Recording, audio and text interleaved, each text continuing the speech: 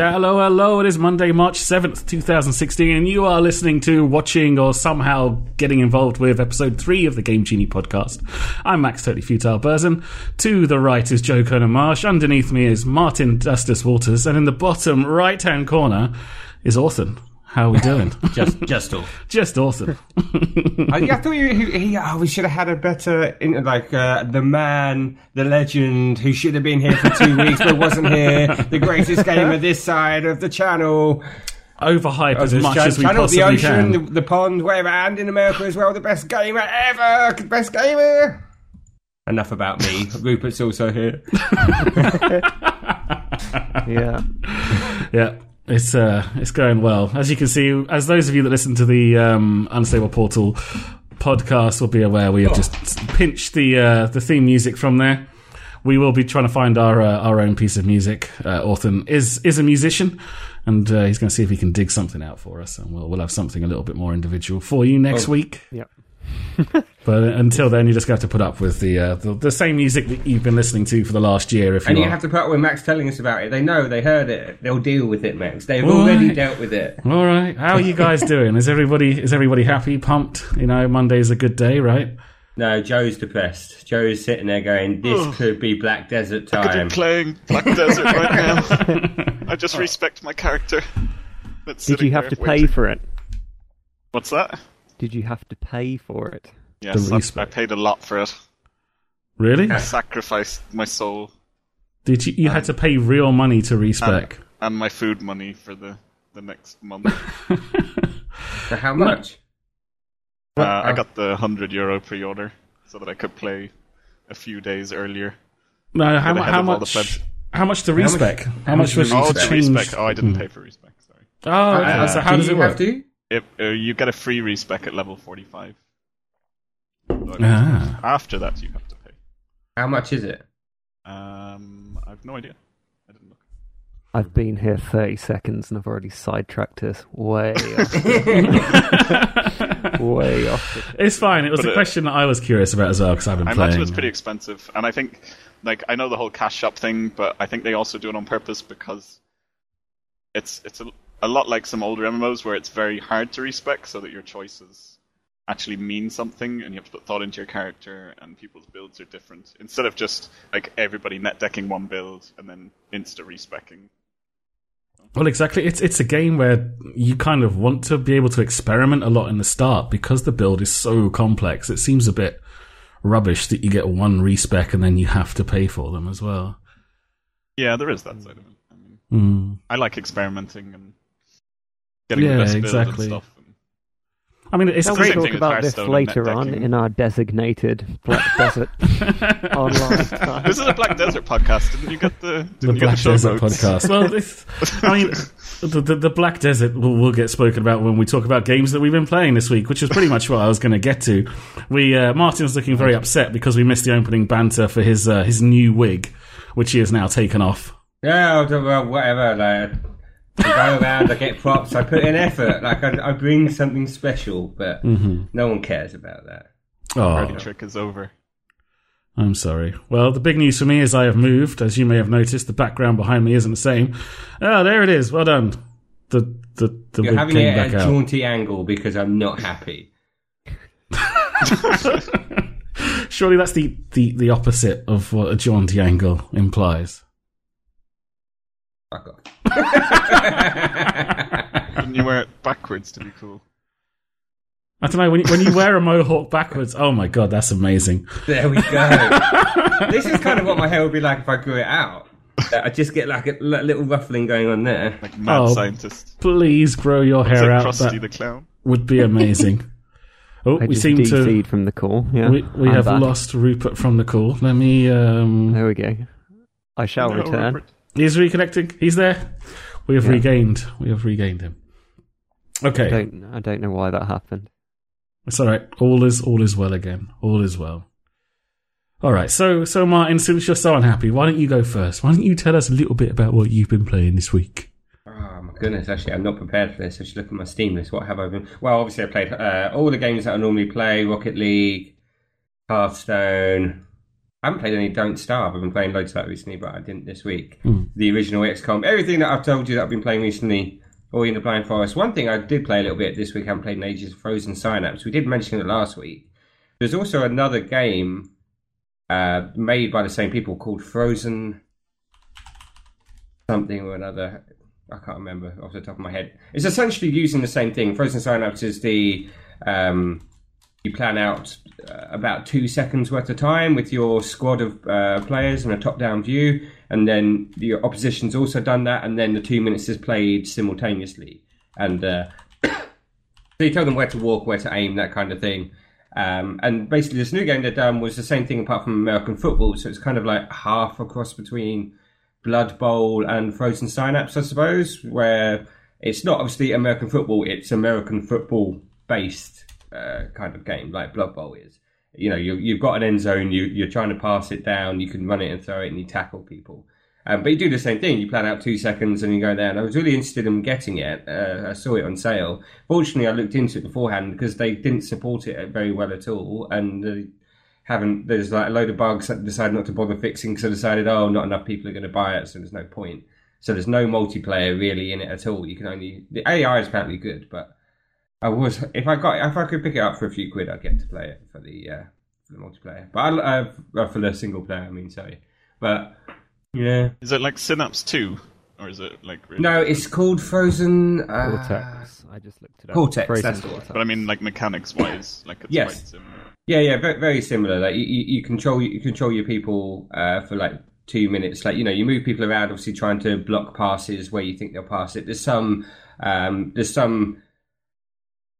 whatever you terrain there, some low terrain and high terrain. High terrain you can't go through or pass through, and low terrain you just can't move through, but you can pass over it, that kind of thing. So it gives you a similar kind of thing like that. And there's little you get something like 5 points I think for a touchdown. So there's also like little dots of light on the floor scattered about, and if you have the ball and you run over them, you get 1 point for that. So you've got kind of these little things to do, you know, run and get a couple of these points, or am I going for a touchdown now, which is safer, these kind of things. And it looks like really good fun. I'm kind of sad because Frozen Synapse is a really good game. I'm kind of sad that they... It's an awesome game. Yeah, Played they the just shit sort out of... of that. Yeah, they just sort of gave up on Frozen Cortex. But like I say, it'll be on the Steam sale at some point, like 75%. It does look good. off. When you get it, I'll get it. Okay, yeah. Well, we'll wait till the summer sale, and we'll pick it up for £3 or so. Yeah. Sounds like the way to go. You've been playing some more in the Blind Forest as well, haven't you? Yeah, I've been playing a bit more in the Blind Forest. Quite enjoying that. Making videos of doing that. But yeah, that's a fun game. That's a pretty game. It's like quite nice. I haven't played a platformer in so long. Like really couldn't remember the last platformer I played, probably 10 plus years ago. I suppose Super Mario Galaxy would be the last one. Oh, Did you not play Super Meat Boy? Did you not play Super Meat Boy? I do have that. I have played a bit of that. I suppose it's the first one I've played. You need lots. to play it. You need to play it. Super Meat. I've not played Super Meat Boy either. It looks it's insanely always on sale fun. For about £2. Yeah, it's like it always costs nothing. I've played it. I think Sophia's played it more than me. Really? Like I've wanted to play it. Since that, it featured in that documentary that was made about the sort of following three indie developers. Wasn't it? What was it called? Was it Indie Game the Movie? Game. Yeah, Indie Game the Movie. Indie Game the Movie. Yeah, it was that Fez and Braid.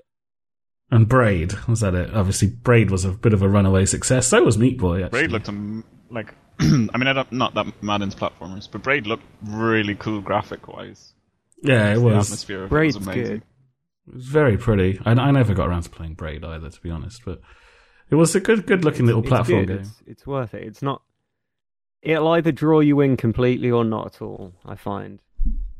Like, is it good story or gameplay wise? Yeah, it's got a good story. I feel like a lot of people were quite divided by it.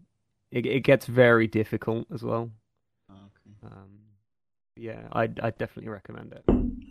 There's that whole like thread mechanic, isn't there, where you have to like find thread before you run out and stuff. So yeah, it's altering time and finding out what is affected by certain things. It's really weird to explain, but I would hand on heart recommend that.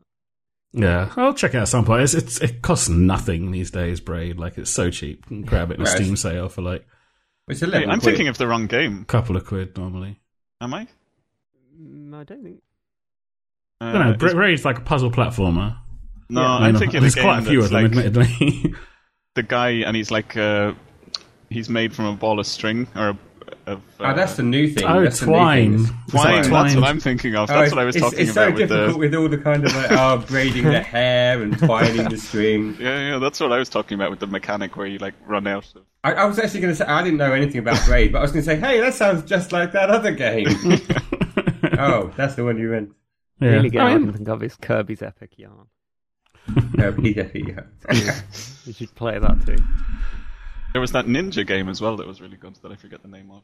Mark of the Ninja? Yes. That's by Clay... What are they called? Clay Productions or something? I forgot what the name of the studio is. Entertainment, aren't they? Clay Entertainment. Okay, yeah. I love their art style. Like, all their games, they all look the same. Like, but they're so cool. Like, I really like the way their games look. I've got Mark of the Ninja. It's down on my list of games that I need to play at the moment. I've got it installed. I just haven't quite got round to it at the moment. I've been playing some Ori and the Blind Forest this week as well, because I just absolutely loved that game. I think I completed it about a month and a half ago, maybe 2 months ago, like pretty late to the party on it, but it was so good. And since Martin started playing it, it's kind of encouraged me to go back to it, especially since I've had no internet for the last 3 days. It's just moved and was waiting for someone to come and plug it all in. So last night I couldn't sleep, so I got up and just had a look on the computer and fired up some Ori in the Blind Forest and decided to go for the no ability points achievement run. So you have to finish the game without leveling up any stuff that you spend ability points on. And it's a tough game as it is, so this is adding an extra level of toughness. It's already becoming quite hard in that, Martin, you know how you can level up your attacks to do more damage? Because you're not allowed to do that. Like, killing enemies takes a long time already. I'm only about like, I don't know, a couple of hours in, two hours or so, and it's already getting to the point where it's like, just takes forever to kill something. It's really hard. So you have to keep dodging all the crap that they keep spitting out at you and take them down. But Max, you need to play Dark Souls. Dark Souls is a game that I think is going to make me cry, or at least that's the reputation that it has. It's You need to do it soon because Dark Souls 3 comes out. Everybody has to play Dark Souls and Demon Souls. Yeah, I haven't played Demon Souls, but yeah, my stream, when I was streaming regularly, made me play Dark Souls 1 and 2. And best it was, games ever. Good Definitely fun. list of my top games. okay. All right. I mean, I will do it at some point, I'm sure. I tell you what. The only reason I thought of that was because you were talking about no upgrade runs. You can do sort of the same thing in Dark Souls, where you don't level up at all. So you... Oh, okay. Yeah. I mean, it's a game that's notoriously hard anyway. I mean, for me, Ori's kind of that perfect balance of unbelievably fluid sort of gameplay and an interesting challenge. It's not the hardest game in the world at all, but it's kind of like, it's one of those games that if it had clunky controls in any way at all would be unbelievably frustrating, but because it plays so smoothly and it's so responsive and just works so well, it's really good fun. Like it reminded me, obviously these are very different games, but it reminded me of playing through Arkham Asylum on hard. Like the combat system in those Batman games, when you put it on the hard mode, it turns off the little exclamation marks that appear above people's heads before they attack you. So you kind of just have to read their body language, which there's still some pretty big tells to work out when they're going to swing at you and stuff. But it really did make the game really interesting. And because the combat system worked so well in that game, actually playing it on hard was a really enjoyable experience. But yeah, I definitely recommend Ori to anyone that hasn't tried it. If you like sort of Metroidvania style platform games where you gain abilities as you play, and that opens up more of the map that you can get to and kind of figure out how it all works. Good fun. Definitely good fun. All Tell you right. what, this podcast is going to ruin me when there's a Steam sale on, because everyone's going to recommend so many games. They're going to be like, I've spent all my money doing this. Dark Souls 2 was on sale like 75% off a while ago. Like, I played it on console, but I just bought it on PC. Yeah, anyway. Dark Souls, there will be if it hasn't been already, Dark Souls will be on sale soon because of the third one coming out soon. So Yeah, actually. Oh yeah, it's create a definitely bit of worth a hype. pick up. All right, well maybe when that happens, I will pick it up. What it's like a third person, like Third person RPG sort of thing. okay. It's just so satisfying. Yeah, Everything you do in the game, and I know that like they make it seem like really difficult and all the ads and everything, prepare to die, whatever, and you do die a lot, but it never really feels unfair. And every time you're like, oh, I really want to see what's down here, and then you kind of die, and then, but like you don't want to stop. You just keep on going, and the game just like keeps on motivating you to get further and further and further, and the achievement you feel from like learning areas and learning how the different mobs fight, and it's more about learning, I find, than being sort of amazing at video games. You just learn the patterns eventually, and but as you said, it feels to me similar to raid progress. Like you sort of feel that oh my god, finally done it. okay, you're learning the patterns, like you said before. Yeah, it's very similar to raid bosses. When you kill a boss or something, yeah. It's similar like today though. When you get the new enemies and all you're in the blind forest, you go, oh, he just looks like a little blob. What's he do? Oh, he shoots red stuff on the floor, and then I stand on it, and it hurts. And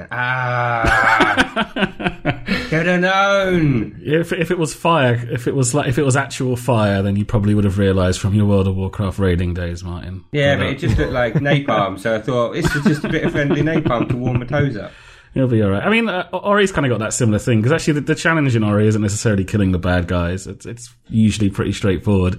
It's actually the fairly fast-paced platforming that you have to do, but it is also very similar. You will die a lot, and then you die a lot figuring out how you do that little bit of jumping around or whatever you've got to do, and then you figure it out and then you get past it, and it has that hugely satisfying feeling, mostly because once you do eventually do it, it's usually some very quick succession of movement, and so you do feel like a bit of a badass after you pull it off. I don't know, saying that, there's some points in Dark Souls where I don't know how people manage to work some of this stuff out. Like, there are points in the game where it doesn't really tell you what to do, and you're just running around the world trying to work out where you're going or what to do. And it's very Japanese. Like, Japanese love just putting hidden stuff in. Like, just fill the game with, like, content and hidden things, and don't tell you, like, how to craft this armor, but it's like, kill this boss and you get a soul, and then you have to go to this person, but you have to do this quest to unlock that thing, and then you need to farm this underneath some other castle. Do you know what I mean? Yeah, and then eventually get the armor. Like, and for people that figure that out, it's crazy. Yeah, I mean, there's two parts that stick out for me. I'm not going to ruin anything, but the DLC for Dark Souls 1, I'm not really sure how anyone found that ever. And the other part was where you have to get up to the bird's nest. Like the DLC, like obviously it's what From Software do, the makers of the DLC for Souls. Dark Souls, Martin. It's not like a mission pack. It's not like something you do when you've completed the game. It just adds certain things into your world, and you have to retrieve something, and then I'm not going to tell you what it is, but you stumble across an entrance, and you maybe would do it by accident, but I don't know why you would. But yeah. Okay. Yeah, it's what the developer do. Like From Software, like their most recent game is Bloodborne, and I've not played it, which is a PS4 exclusive, but I heard they did the exact same thing with that as well. So the DLC came out, and it's like the DLC comes out and nobody knows what it is. Yeah, and they just hide it in the game somewhere. Yeah. And then eventually, like, some people figure it out and it'll be on the internet, and then you can go and find it for yourself. Or, you know, if you want, you just don't look it up, and you... They can only do that type of thing now because of the internet. Because if like, years ago, they'd go buy this add-on CD for a $5, and you may find some stuff. If you don't, call this hotline, and you can pay £2 a minute, and we might tell you where it is. Well, you say that. They found a side quest in Final Fantasy IX recently. Really? Yeah. But it's been hidden for this long. Been hidden for this long. What? They went insane. back and patched it. They went and patched it the day before. Everyone in the whole world's game. Yeah. Is this because of Final Fantasy IX coming out on PC and mobile? Is that why? People have been just replaying it? Or? How is that even possible for that long? I don't. Yeah. Let me find it. That is absolutely insane. I mean, like there used to be so many Easter eggs in old games, but it just used to be that like people wouldn't necessarily find them. I mean that Ready Player One book is the whole thing is based around like people trying to find Easter eggs. The Twitch chat. Wow, 13 years later, 13 years to find a new quest in Final Fantasy. Was it one of those games? Like, I don't think they do that. But imagine if it was like a game where it gives you your completion mark, like 100%, and everyone in the world for 13 years is at 99% going, no, what the fuck? I think people would have worked it out by then, because there's a couple of things in that game where if you don't do it at a certain time, that's it, That's part about Dark Souls. Well, I do want to pick up Dark Souls at some point and play through it all. I get it. Just do it. It's annoying as hell, but it's good fun. Yeah. Is it multiplayer, or is it just single player? It's got this weird multiplayer, doesn't it? I would not recommend doing it multiplayer. It just makes it a lot easier. I mean, there's a few guys that I've watched stream it since I've completed it, and a boss that you would normally struggle with is like there's this Spider Queen fire thing, and basically you can never get behind her while she's attacking. Only when she's mid animation can you get behind her. So basically, you're meant to dodge then attack. With two people, basically, one of them has aggroed her, and the other guy just wails. And the other one just wails on her weak spot. So you can play multiplayer on it, but it's not a good idea. But it's not something you should do. There's a lot of other multiplayer mechanics though. You can see blood spatters on the ground when other people have died, and then you click on the blood spatter, and it'll show a ghost of what happened to them in the last 10 seconds of their death. So if they fell off a cliff or got killed by a monster or something. You can also leave signs on the ground for people to tell them what's about to happen, but it's only using a limited, set of words and stuff. And there's also a lot of PvP. A lot of people play it for the PvP. People can invade your world, and you can have people come into your world to help you and stuff like that.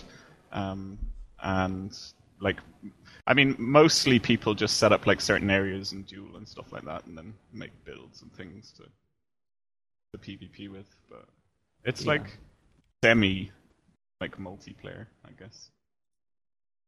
But it just makes everything more scary, which is cool. That you might get invaded at any time. Suddenly an invasion sign comes up, and you're already having a hard time, trying to get to a boss or something. And then some guy comes into your world to kill you.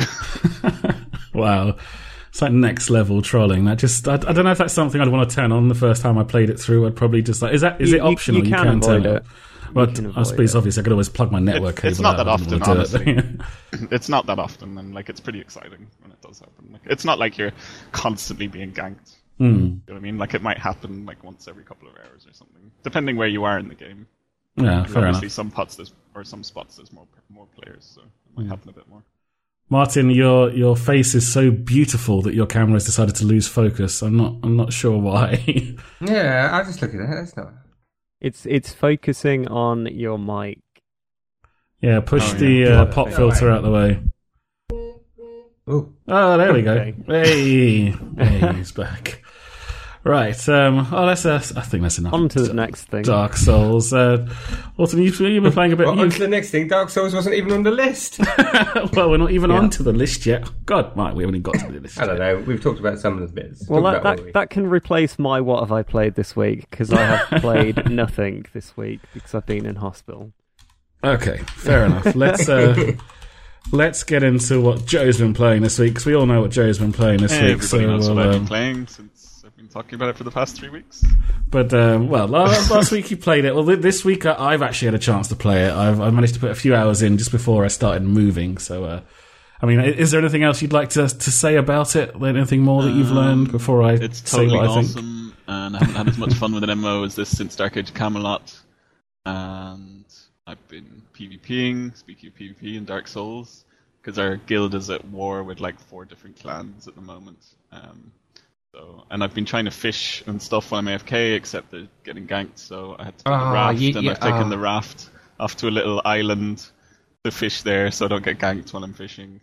You're making it sound so cool and exciting, and then it is so cool and exciting. I know it's like, we're a massive war. We're a massive war between 3 guilds. I'd done some fishing, but and there's some guy who's like got like the highest level in the game. He's 53 on one of the guilds we're at war with, and we were trying to do guild quests, and he's just come into the forest, and he bought a costume that like hides your name above your head, so it's kind of really hard to see you if you do that.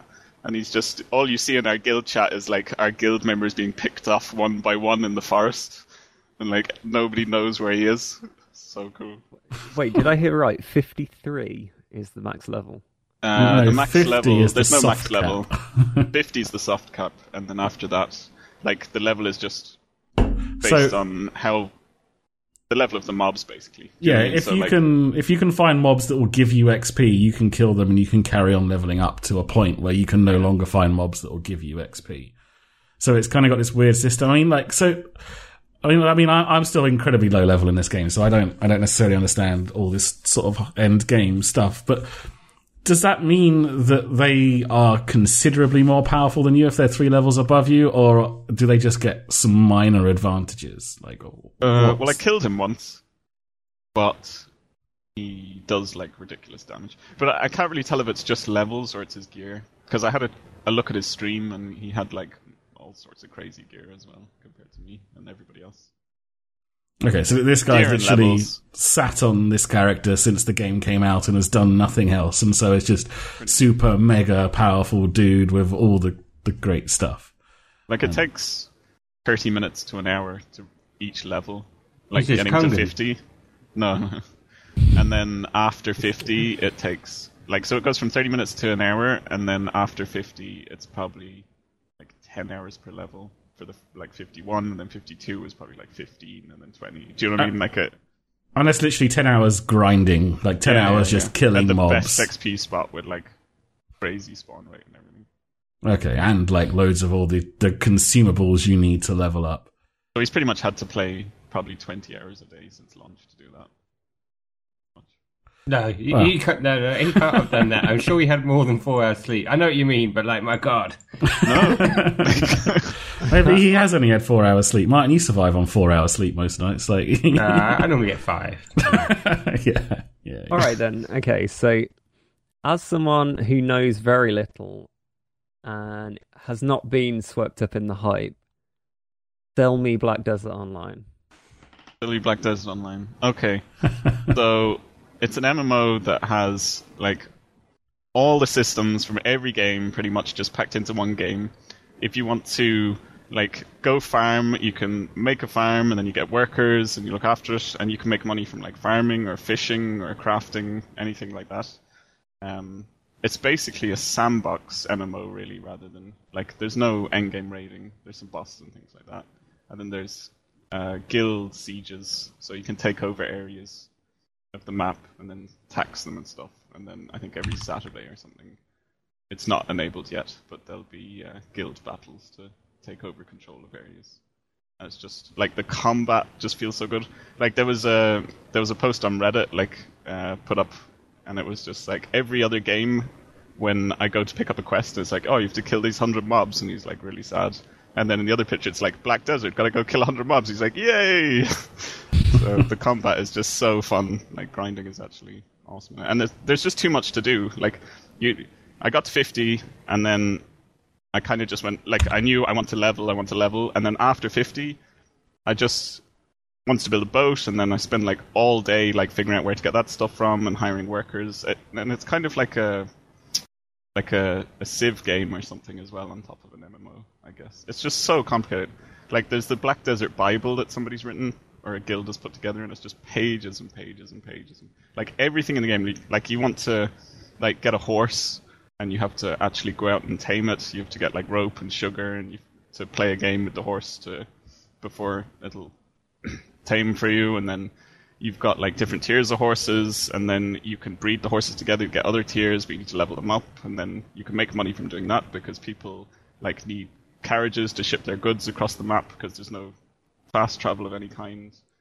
But what are you building towards? Like, once... Yeah, that's my issue. The goal is to, from what I understand, like the goal is to be successful in the game in some way. So either make money, get gear, or whatever. I'm still at a low level, but to me, it feels like if you took EVE Online, took it out of space, put it on a planet somewhere, and made the combat system actually fun. That's a good description. It's like that. So, if you want to just go into the game and you want to go and farm a load of stuff and put it in your transport ship or whatever, and then try and get it through a trade area where you're likely to get attacked by bandits or whatever, and you get people to come and help you take it through that area, you can do that. Sorry, I said ship, I meant a cart. So the game has like these systems for like moving things around. Or you can decide that I'm going to play the game in this area of the world at the moment. So it's got quite a big map, but it's not like an EVE universe or an Elite Dangerous universe. It's not quite that ridiculous scale, but it is quite a large area that you have to play on. And what you can do is you can move into an area and say, right, this is my place. And then you spend contribution points, which are kind of like a limited amount of resource that you have that you can take out of systems that you've put them into. So you start off in a main town, and then there'll be outlying areas around that town where you can spend your contribution points to have them be part of your network of whatever it is you choose to do.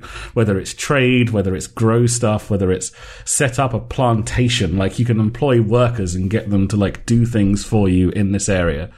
And then you use all of that to make money and just kind of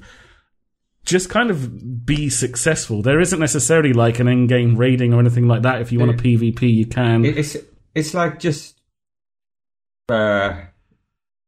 an RPG, but like you're role playing, just being a successful guy.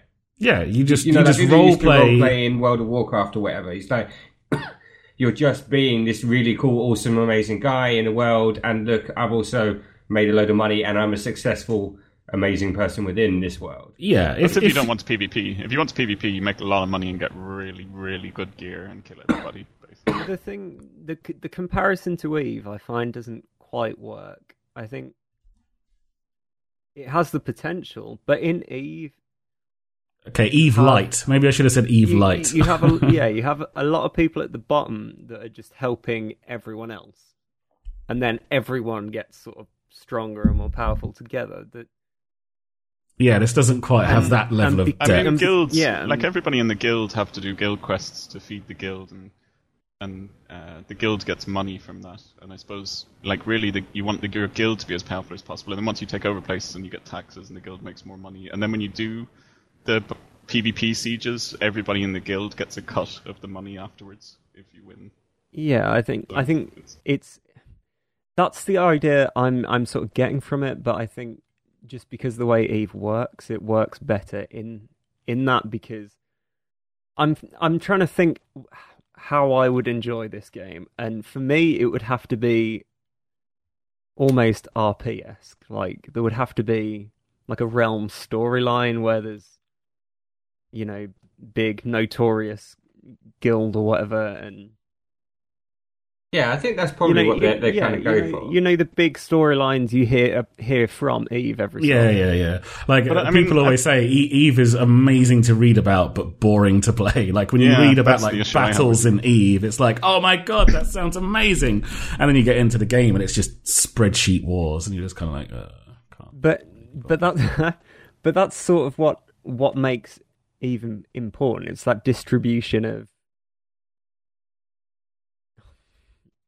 power and wealth and, jobs as such. There's guys that will log on and just mine. And there is guys that will then log on, just to move all the ore, and it's like, I don't know. What you're basically describing to me is like playing when I used to play World of Warcraft. At the end, where I didn't do much, just kind of making money off the auction house, and it's like, okay, right, I better get up now, transmute those things, right, cut them, put them on the auction house, I'll go to work, come back, collect my money, use the other cooldowns I have on my crafting stuff, go home, log out. It's like, do you play the game? It's like, not really, but I do log in every day. Yeah, but okay, so imagine if those systems had more of a mini game to them. Yeah, but I think it's more those like that, sorts of systems that actually allow for the big storylines. Yeah, I mean, I don't think this game. I think you're totally right that like this game won't necessarily have a big storyline. Like, it's not really. You can't compare them directly. I mean, it's just kind of a good overall. No. Like, it was just a rough idea, because a lot of people say, I don't get the end game of this MMO, or I don't necessarily understand what's going on, and I don't fully understand it yet either. I definitely don't think it's the next big thing. I think it's an interesting thing to play, and actually, for me, this is the kind of game where the world is interesting, and all the different things that you can do in it are something I want to discover. This isn't a game like World of Warcraft or WildStar or your traditional kind of MMORPG where it's like, right, I'm going to look at a guide, I'm going to get to max level as fast as I can so that I can start doing that in-game raiding content. This is literally a game where it's like, wow, there's lots of interesting and unique mechanics at work here that I just want to experience at my own pace and figure out. I don't want to rush to max level. I don't really care. I'm just kind of exploring the game and everything that it has to offer. And there's a good chance that once I've explored everything, I'm going to be like, okay, I'm done with that. But that's still going to be 50, 100 hours worth of entertainment. And for me, that's something I'm going to enjoy, and I'm going to spend my time doing it. However, I don't think it's a game I'm going to lose myself to at any point. I think it's just a game I'm going to play with, experiment with, and have some fun with. And I suppose if for 30 euros, it's all right. If you enjoy all the story along the way, you enjoy the story, you play the game, you have fun doing it, like that's the point of the game. Because you get to max level and you've done everything, you've done that, and you set up your stuff, and you can kind of go, I've killed everything, I've become the all-powerful person, and I can stop playing now if you want. If you want to keep going, obviously you can, and most people who get in there want to. It's the same as... It's like when we used to play WoW or games like that, trying to explain to my girlfriend, Abby, trying to explain to her, because she loved playing like Final Fantasy games and stuff like that. She was going, I don't understand. Like, when do you win? I was like, well, you win when you like kill the last boss. She's like, but then you keep playing. It's like, yeah, because they add more. And she's like, so what's the point? When do you ever win? I was like, well, you don't ever win, I suppose. No, you do. It's kind of the same. It is the greatest game because you win over and over and over again. Well, right. I said to her, wouldn't you liked it at the end of that Final Fantasy game if you didn't have to just say goodbye to all your fellas and they went off on another fun adventure? And it's like, and she's like, I suppose, but it's like nice to have the finality of it. But that's what, like Max is saying, you can still enjoy this game the whole way through. The enjoyment is like, Joe enjoys like the combat and everything like that so much. That's where you're making your money out from it. You don't have to have a boss at the end of every game. No, I know that, but I feel like a lot of people are going to hit the end game and go, well, I don't really want to grind just to make money. And maybe. But I think the game isn't actually really for those people. Farm turnips. Yeah. That's the thing. It's like, I'm a grinder, and this is the perfect game for me. Yeah, it's all the aspects that I absolutely love. Like, I love PvP, and I enjoy grinding. Like, I love Diablo to bits. I played thousands of hours I've racked up in Diablo. And, like, that on top of the other systems in the game is great. And I understand that it's not going to suit other people. But like you said, I think even those other people will enjoy playing the game for what it is until maybe they hit max level and a bit after. Do you know what I mean? Yeah. Without, maybe once their goal is gone, they won't enjoy the game anymore, but they'll still enjoy the game for what it is. I'm just mainly concerned about its longevity. I think as soon as people start approaching max level, the vast majority of people are just going to go, there's nothing really here for me. I don't know. The Guild Wars, I think, could hold some people's attention. Yeah, well, you say that, but that was present in Guild Wars 2. Oh, Guild Wars. I played a lot of Guild Wars 2 as well. Guild Wars 2 held people's attention for quite a while. I mean, with their business model, it doesn't need to hold attention for forever. You know, it's a buy to play game. They need to keep making enough money to sustain their servers. But they're gonna like bring out expansions and stuff like that, aren't they? They're gonna bring out more stuff. They've already announced it. I think Joe was mentioning in the week. I don't know about it. That's why you can always level a little bit if you keep. Maybe, but consider all the money that was thrown at WildStar. They haven't made it to an expansion. But like, if you play WildStar, WildStar actually has new content coming out. It has finally happened. 2 years after the game was released, they will have their first raid patch. For quite a long time. But like, WildStar is an example. Like, I don't understand. Like, you don't need to worry about what's going to happen or not happen. Do you mean the game is as it is while you're playing it? So either the game is good to play, or it's not good to play. Like, don't worry about the future. Yeah. Because, like, what's the point? Do you know what I mean? Like, you're going to be bored by then, or maybe it'll be even better and you won't be bored. Like, that doesn't... As long as the game is good currently... That's logically sound. That's a perfectly valid thing to say. But then you remember that a lot of people don't want to leave WoW because they're attached to their characters. And, you know...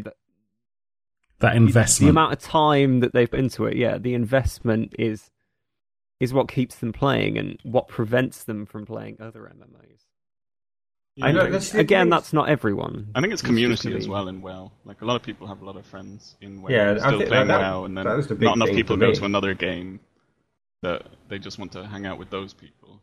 Like, I mean, as well as your character. Well, one of the big things we managed to do with WildStar was because at the time when WildStar came out, none of the we got like 25, maybe even 30 people from our old World of Warcraft guild to come and play WildStar when it went live, and it was really good. It was really good for a long time, but I think that's because none of them were playing WoW at the time. They were in that ridiculous year-long gap from the end of Mists to the start of Warlords of Draenor, and so just nobody was playing Warcraft, and so you managed to get loads of people across. So, community is always going to be like a big part of it. But I don't know. I think Orton does have a point. Like, when it comes to an MMO, because this game is labeled as an MMORPG, there is still that thought that I am creating a character that is going to last a long period of time. Regardless of how long you intend on playing the game, you still kind of, generally, MMORPG has that implication of that whatever I create, whatever I invest my time into is going to be there and it's going to last a long time. And if for whatever reason you feel that maybe that game isn't going to survive or last, then that might affect your decision about whether or not you play it. I think for now that I still agree with Joe in a lot of sense. I think I get the same thing. I have the same problem. I don't think I'd ever play this game, but that's because I've looked at this game. I understand exactly what it is, and it ain't for me. This isn't what I want to do. I don't have the time. I don't want to grind stuff out. It's not going to be my cup of tea, but I can still see it being a cup of tea for plenty of people and them enjoying it and liking it for what it is. And you're still going to get your money's worth out of it, even if you're just leveling up the amount of hours to... Well, yeah, how long it is buy to play, so you only really need to get... your leveling done, and then it's paid for itself, really, hasn't it? Yeah, and then you've won, and you go, yes. Like, I don't know. Like, the amount of effort the developers put into this game. Like, if you like it a bit, then there's so much to do in the game that's going to last a long time. And, like, going by the Korean or Japanese servers, like, they've released huge content updates, like 4 or 5 months. But that was the other thing, since it's still going over there perfectly strong. I know it's a different market, but people want different things possibly out of their games there, but it's still going there. And if they have released the content there, it means they can release the content over here. Like, if it ever starts flagging, they're kind of ahead in terms of what they can do. Yeah. And they can decide to speed it up or slow it down depending on people getting bored or whatever, I guess. Yeah. But it's just like, I'm just a little bit sick of like MMOs that are just kind of theme park skins. And I said this before, where it's just like Blade and Soul, to me, is just go and buy a fighting game and play it. Like, instead of having to like level through stupid quests, like for 50 hours or whatever to get to max level to play that fighting game. Like Blade and Soul is a traditional MMORPG without the end game raiding. Like it's so weird that game is successful to me. Like I was really disappointed by it. Why not just give me the end game fighting if the fighting is so good in that game, the PvP, and just let me do that straight away? Like why do I have to go through doing boring quests? I think for that it was sort of a learning experience. Because if you gave someone who's never played the game one of those characters, they're just not going to be able to function half the time. Like it. That'll be the same in like Street Fighter or something. But I mean, that's also the same in traditional MMORPGs as well. Like I remember at one point when I was kind of playing around with the idea of maybe trying to teach myself some game development. It was part of my whole like 3D animation phase. It was like, ooh, 3D animation, ooh, model creating, ooh, game creating. Like I wanted to create the MMORPG raiding experience as a standalone game. Just be like, look, or at least the dungeon experience. Just like, hey, just get 5 guys and just keep releasing dungeons for people to do. Create some kind of lobby where you can just meet up. And that's it. You get a MMORPG style character with like when you decided you wanted to make a game, you went, should we start off with something easy? Go, no, we'll walk off like, go, we can do this. No, typical me, like trying to run before I can walk. Instead of like trying to create an 8-bit retro-style puzzle platformer, I went for the, no, I want a 3D, third-person, action combat RPG game. Boom, straight in there. Who are these Blizzard? They don't seem that big to me. I could do that on my own. Yeah, no problem. But that whole experience of like just going straight into that dungeon and possibly like raid experience, why bother having the leveling process? Sorry, that was the point I was trying to make. I think there needs to be like new classifications or something for MMOs, because like I sound a bit annoyed about the Blade and Soul thing, but I'm sure if your expectations going into it weren't that it was like a really cool MMO with cool new stuff in it and lots to do. Like, if you understood that it was a kind of on rails sort of game. Do you mean? Because I play, like it's not...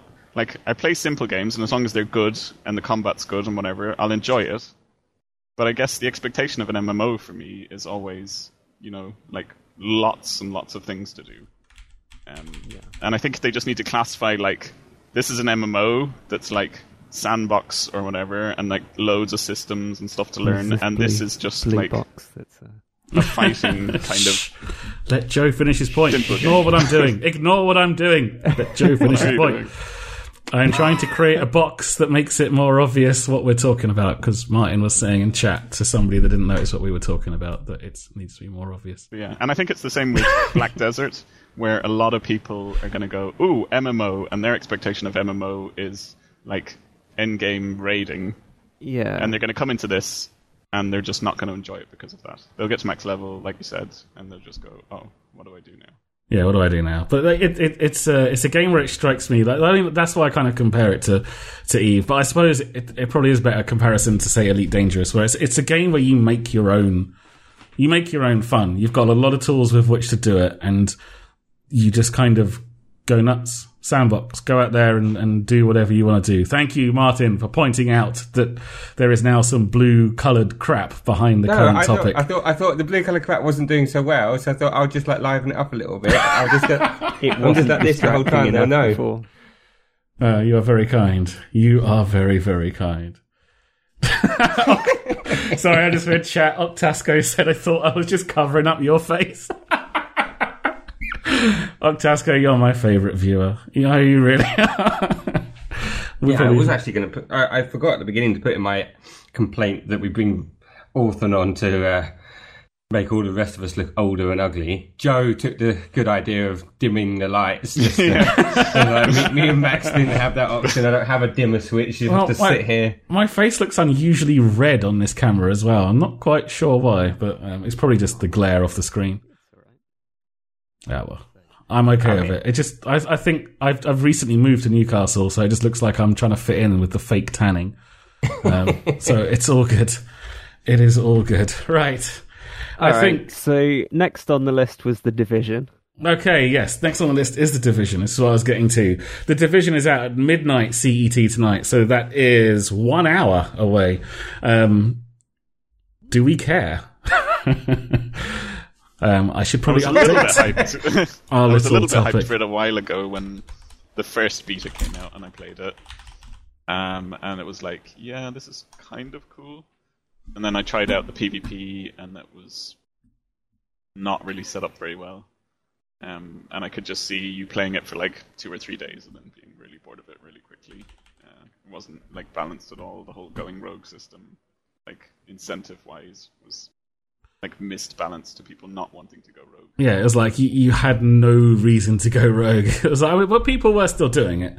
So, you know, I get it, but it was just like the manhunt is just kind of like, this is the point where you die. Like, you don't really have any tools to kind of deal with the fact that you are a massive blinking light on everyone's minimap saying, guy here for ridiculous reward, kill him now, kind of thing. It's like, I got what they were going for. It's a really cool idea, but they need to somehow give the person that's being hunted some kind of tools to surviving.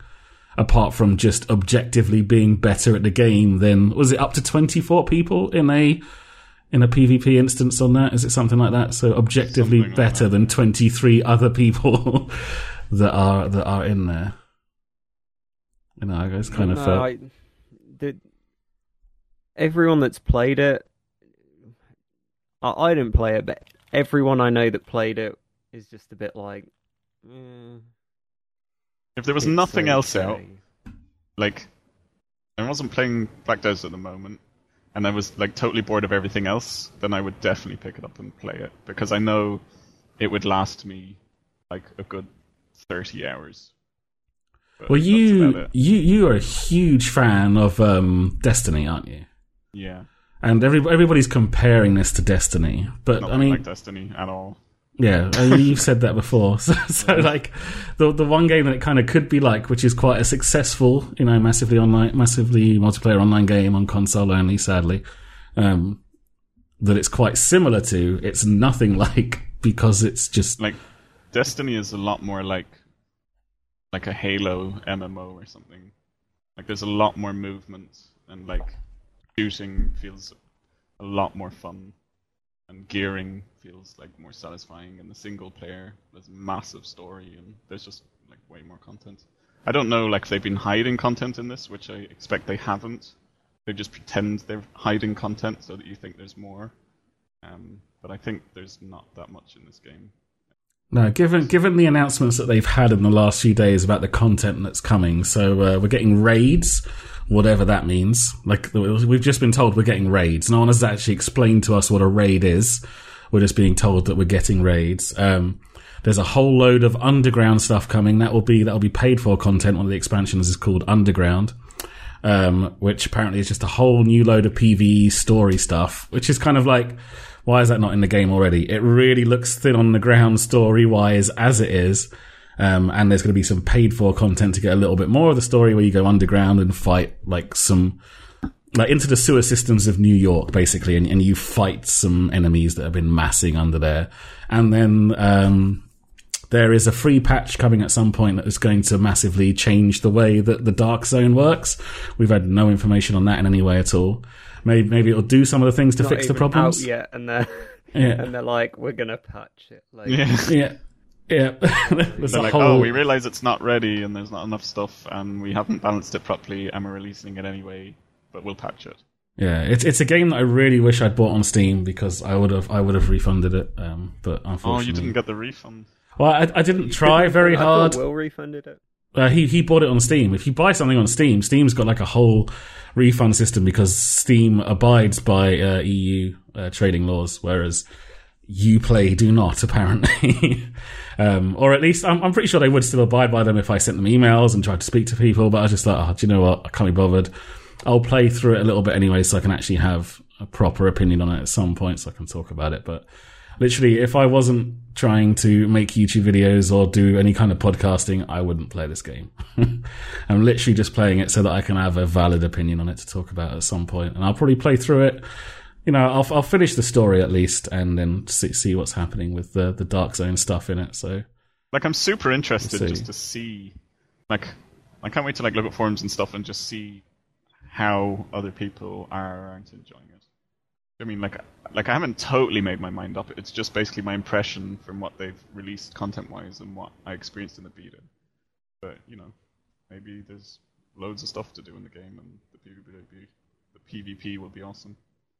Yeah, I mean, like it's a third-person shooter, so the PvP is going to be kind of fun no matter what. As long as like the gunplay feels all right, it's going to be fun for like a few hours to get in there, shoot some people, and see what happens. But I think the way the systems work is going to become frustrating enough that after a little while, it's going to be like, okay, I'm done with this. But you're right. You could probably get 20, 30 hours worth out of it. Whether or not that's worth the price tag that's on it for what it promised to be in the first place, like it's nowhere near the game that it was promised to be. Like the game that was promised at E3 2013, I want to say, I think it was E3 2013, was this amazing open world MMO RPG third person shooter where you were just constantly going to be with thousands of other people running around the same environment, choosing to engage them in combat if you wanted to. And then it kind of like just became, there's a combat zone in the middle. And then they had to realise that it ran on a console. Yes. That is often the yeah. issue with. Don't release your games on consoles. PC is so much better. What, you mean like Overwatch? Martin, are you trying to hint at me? Are you trying to get me to progress the podcast along? Not saying it's your job. I'm just going to sit here for 5 seconds and say nothing in protest. Overwatch. Joe's got my back. He's right. So awesome and out very soon. Let's get into the news. First item in the news this week is Overwatch finally has a release date. This was literally announced about an hour and a half ago. Overwatch release date is the 24th of May, and open beta will start from the 5th of May. If you have decided to blow your money on a game before it comes out, everyone's going to. Yeah, you will get early access. Crash the service. Probably. You will get early access to the beta and you'll be able to start on the 3rd of May, which is lucky you, but you must pre-order before the April 29th if you want to be part of the 2 days early access to the open beta. Progress will be wiped at the launch. I didn't even know that. What? Well, same as you Hearthstone. get to have the same fun all over again. What's the point? Oh my god. That's the worst. Oh. Right, progress in games is something that I think is quite subjective anyway, because Overwatch for me was a game that didn't need progress, and I still don't think it necessarily needs progress. Don't get me wrong, I enjoy it. I like unlocking skins and stuff. You're going to lose all the skins and everything you've got. Yep. Yeah, like that would be so unfair to people that weren't into this closed beta. Like you can't do that.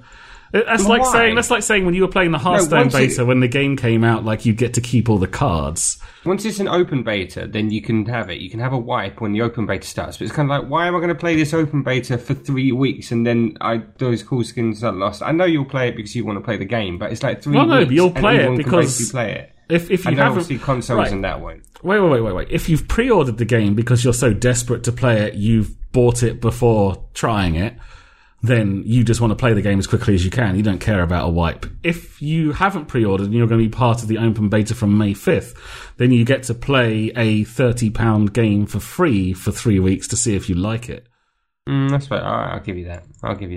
But that's the other bit, is that when I saw, you're getting access earlier if you pre-order this game, I was like, how much quicker will I get into it? 2 days! 2 days before anyway. I mean, if they'd have given me like something like tangible, then I might have done it sooner. But I was like, oh god, not buying it for 2 days. I am going to do exactly what you said and play it for free for 3 weeks and see if I want to pay the money. Yeah, I mean, like if you're not sure about it, then there's no point. I thought we said that you got into the open beta if you bought it anyway. No. The open beta starts on the 5th of May. It went, if you pre-order, you get in 2 days early. For the open beta or the launch? No, 2 days early for the open beta. Oh, well, that's pointless. Yeah, no, that's a 2 day. You get into the open beta. But to be fair, we've all played it. Autumn hasn't actually played it yet. Oh, okay, sorry. Me and Autumn. Oh, I thought you'd played it.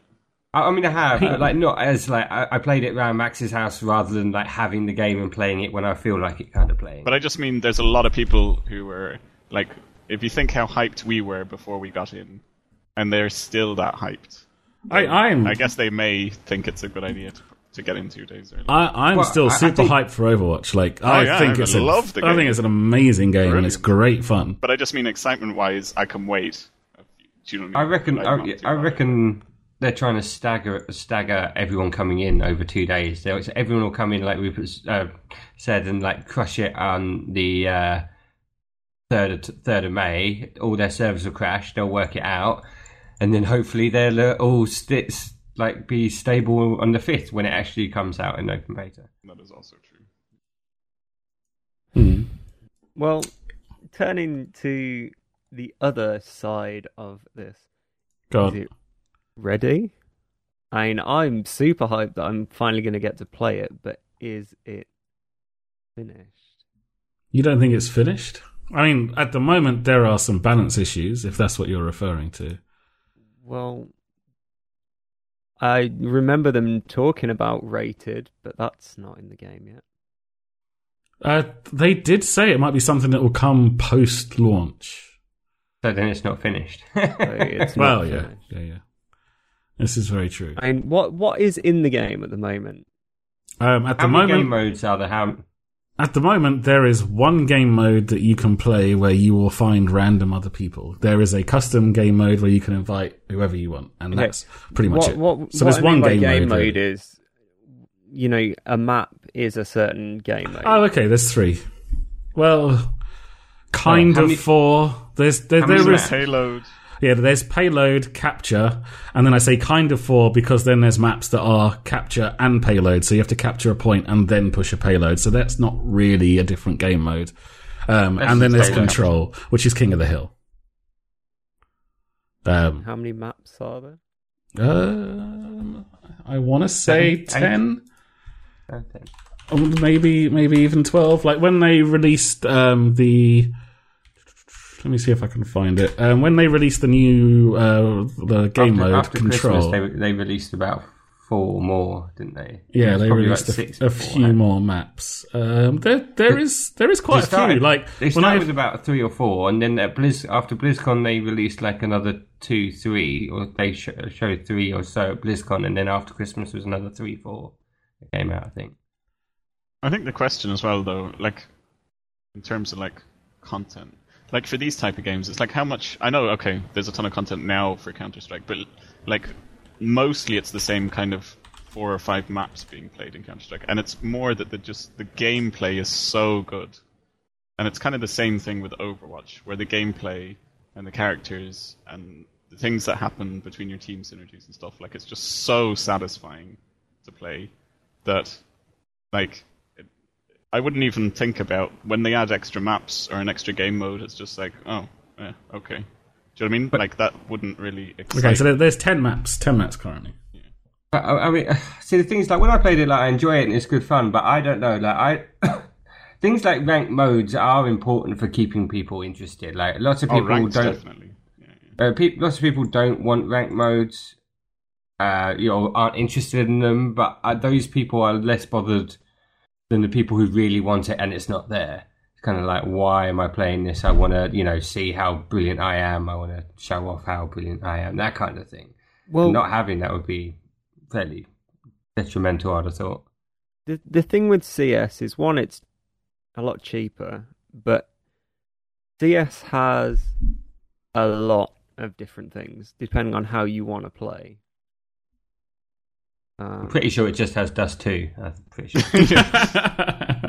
Right. I mean, there's things like there's maps for everything. There's custom maps to help you with your reactions, your aiming, learning spray patterns on guns, learning tricks for each map, learning smoke points, useful flashes, that sort of thing. And so you don't want to do any of those. There's mini games on there. There's sort of there's like the gun game. Yeah, there's gun games. There's small maps where everyone's forced into using the same gun to help you with, again, your aiming and your reactions and your general gun handling. There's a lot to do in CS if you're not queuing.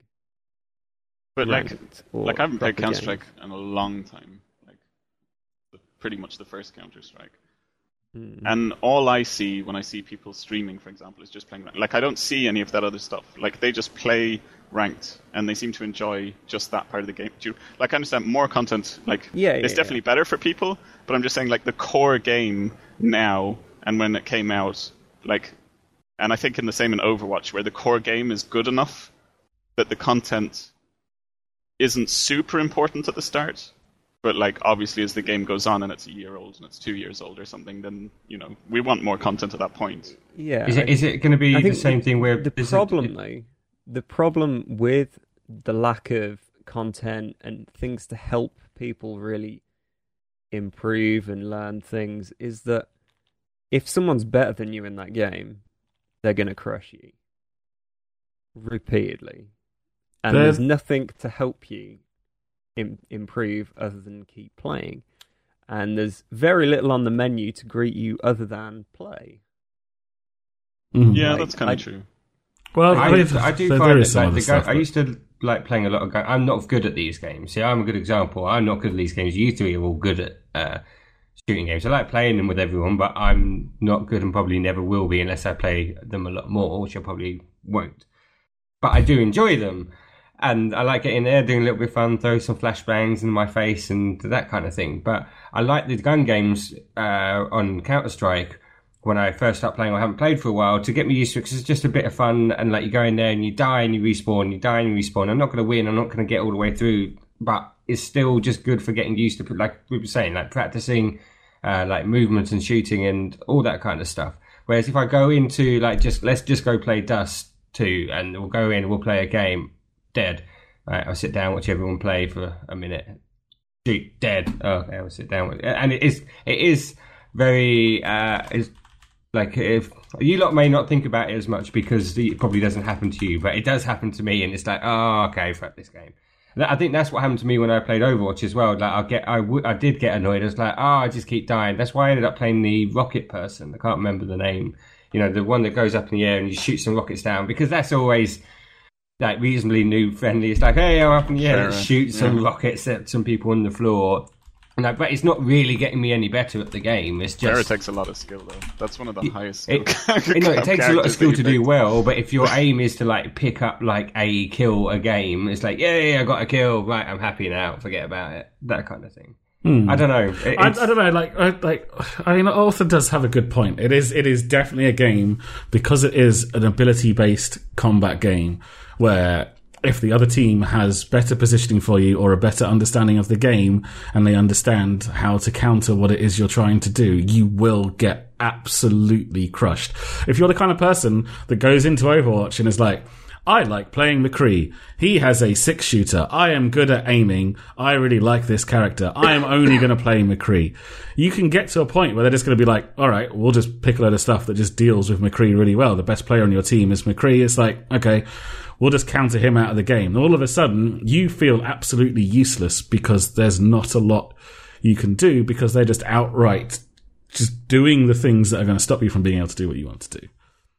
Yeah. And unless you understand the game on a high enough level to be like, all right, I need to swap out to a different hero and I need to try a different tactic. It's like, but at the same time, Blizzard are trying to create this game with a whole backstory. They're going to have a whole load of sort of online animated episodes to do with the story of Overwatch. Because as everyone seems to keep speculating, this was Project Titan. This was their next big MMO.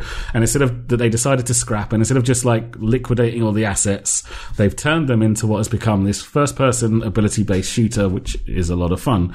And so they've got all this stuff. They've got all this story. They've got all this stuff just ready to go, and so they're using it. And it is a good idea in a game where you're going to sell loot crates and you're going to want to make more money further down the line from people trying to get cosmetic stuff for these characters, you want them to care about the characters. You want them to have that attitude of, McCree's my guy. You want them to be sat there every single time they get a loot crate. Is that the legendary McCree skin? Is that, I think it's called the Gambler skin, where he looks like a good riverboat gambler type cowboy. Looks really cool. It's like, do you want to know, I want to be getting that skin, and you're going to keep getting those loot crates until you get it, or until you've got enough credits to unlock it for the amount that it costs, which is going to be quite high. But at the same time, this is a game that ludicrously punishes you for sticking to one hero. So it's interesting. I kind of disagree a little bit, because I think it's the same thing in like with League of Legends, where like you're not amazing at the game, and so you kind of like people kind of come up with excuses. In general, I'm saying if someone's not that great at the game, that they kind of like, you kind of come up with excuses for yourself, and like one of the excuses, I got counterpicked. And it's the same thing in this, where, you know, there's going to be people in this game, and like I think concentrating on one character, in the same in League of Legends, you just play like only Rengar or whatever. Like doing that, you can actually get much further just knowing your character, knowing the counters. It doesn't matter if it's a counter pick, because you're just better at your character than the other person. And it's the same thing in this game, where people are going to like flick between different characters, and they're going to be averaging everyone, and then there'll be somebody who just plays the one character, and it doesn't matter if the other team counterpicks them. Do you know what I mean? They're so good at that character, they keep on playing it. And I don't think like counterpicking, maybe for some of the like one or two of the classes, like counterpicking would like totally suck for them. But I think in general, if you enjoy a class and you just get super good at it, like you're always going to be better than people who switch between classes. No, I think your class, and the counter picking doesn't really matter as much. I think that's right. Probably just pick up two. Not at competitive level. I'm just talking about. No, of course, because we are talking about it as in an accessibility. Like Autumn brought this up as a negative thing to making it more difficult for new players to actually get into the game, and in that respect, what you're saying is completely valid. And in fact, my example of McCree in that respect is actually quite bad, because McCree's quite versatile, and as long as you stick together with your team, he's quite good, because he does good damage. As long as he's got other people around to kind of protect his weaknesses, he's all right. And actually, it's a game which very much rewards team coordination, like as these ability-based games tend to be, which is also another thing that at low skill level is very difficult to orchestrate. Like in random queue, when you're just queuing with random people, it's very, very difficult to get good coordination. And actually, it's one of the reasons that the defense advantage in this game is so strong at low level, is because... All right, stop a sec. You sort of gone across another point there. I mean, we've talked about this last bit for a while. I think another thing that they need to sort out is the menu. Every single game that they've released recently, every single game Blizzard have released recently, has one thing in common, and it has a shit menu that doesn't help you find people to play with. So you basically log into what feels like a single player game. Yeah. I don't know. You mean talk about do Hearthstone, like the whole... you feel like you're on your own. It's very hard to interact. There's no like lobbies or stuff to go into. Or I mean, that was a beta menu. They have changed it quite drastically since it came back. So we'll run a scenario. I open up Overwatch. I want to find a team, because at some point I assume queuing as a 5 competitively might be a thing, or 6 or whatever the number is. Yeah, 6. How do I find my team? Go on. At the moment, no. This is a very good point, because actually at the moment there is a website which has been created to combat this very problem, and it's not by Blizzard. Obviously, this is community made. But why did Blizzard never do it themselves? But this is something Blizzard keep getting told they need to do. It's like in Hearthstone, you can't even talk to anyone. You literally have to add them to your friends list. Thank goodness. To be able to. Yeah, I'm glad of that. But it's the same in all their games. In StarCraft, you have to hunt people down through channels. Yeah, it's so hard. I mean, that's They even said the other day, I think one of them were talking about how the developer for Hearthstone was getting asked, are you going to add in all these, like, deck tracker keeps track of your stats and everything like this, that deck's won and lost, or, are you planning to add anything like that in? They're like, oh, we don't really feel a need to because there's lots of good community stuff out there. Basically, they go, I mean, we could do, but everyone else does it for us, so why should we bother? I think the biggest issue that Blizzard has is they have this idea of game design where they want everything to be as simple as possible. And, like, for people, it's like they make every game for people who've never played a game before, and they make the menus and, like, systems in the game, it's like, log in, hit play. That's what they want for people. And they don't, I think they don't give people enough credit that, they'll figure things out and they enjoy gaming, and the menus can be a little bit more complicated, do you know what I mean? And there can be more options, and like you said, for finding people and stuff like that. But they just make this super streamline. Like, it's not like everybody hasn't nobody's played an online game before. It's not year 2000 where everyone's just going, what do we do? How does this miracle of the internet work? It's like, we've all done this for years. It's fine. I know obviously there's always younger people, but who the first time. But I mean, they'll work it out. They're quite clever. Okay, so what else would you want from your opening menu? So you don't want open up and click play. Well, what else would we have on there? What do we need to make things better? Server browsers. I would happily take all the problems that come with third-party servers if it allowed actual communities to build within games. For example, if you're looking for a team in CS, probably less now, but back in the day, your job was to just go on a server and just hang with the guys in the clan and, play with them and, try and build up that sort of friendship, I guess. No, definitely. In fact, as soon as you said third party, as soon as you said server browser, it's like instantly made me think of the old Counter-Strike days where it's like, you used to have a list. You used to have like maybe 5 or 6, like even if you weren't looking for a team, you used to have the list of servers which you knew had the cool guys on that you like to play with, and you'd log in and I know it's such a cliche, but you log in and everyone knows your name, and it's like they're like, "Hey," and you chat to them. It's like, and you have a bit of a catch up, and you see how things are going. And I think maybe it's got to the point where companies like Blizzard think social media is doing this for us. So from what I remember of like back in those Counter-Strike days, like Facebook wasn't a thing. Maybe MySpace was out there, but there wasn't Twitter, there wasn't Facebook, there wasn't these really easy ways of connecting and communicating with people outside of games. But you just logged into the server and you just met the guys and you knew they were there and you knew you were going to get a good game, because even if you were playing awfully, you were playing with some guys that you knew you could have a good laugh with, and a bit of banter if you were playing badly, or a bit of banter if you were playing well. Like it didn't really matter. It was good fun. And they policed their own servers as well. If somebody was accused of cheating, they'd check it out. They'd ban anybody that they thought was causing a problem. Yeah, I mean, it just gives you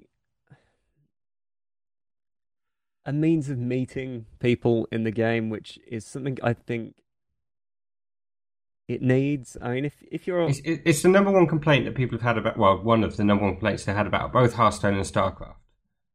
Obviously, and then you go, well, obviously it's not going to be in World of Warcraft because the whole point of that game is obviously being multiplayer. Well, I'm not going to go into any detail on it, but we talked about this last week, whereas actually one of the problems with World of Warcraft is how unsociable they've made that game compared to what it used to be.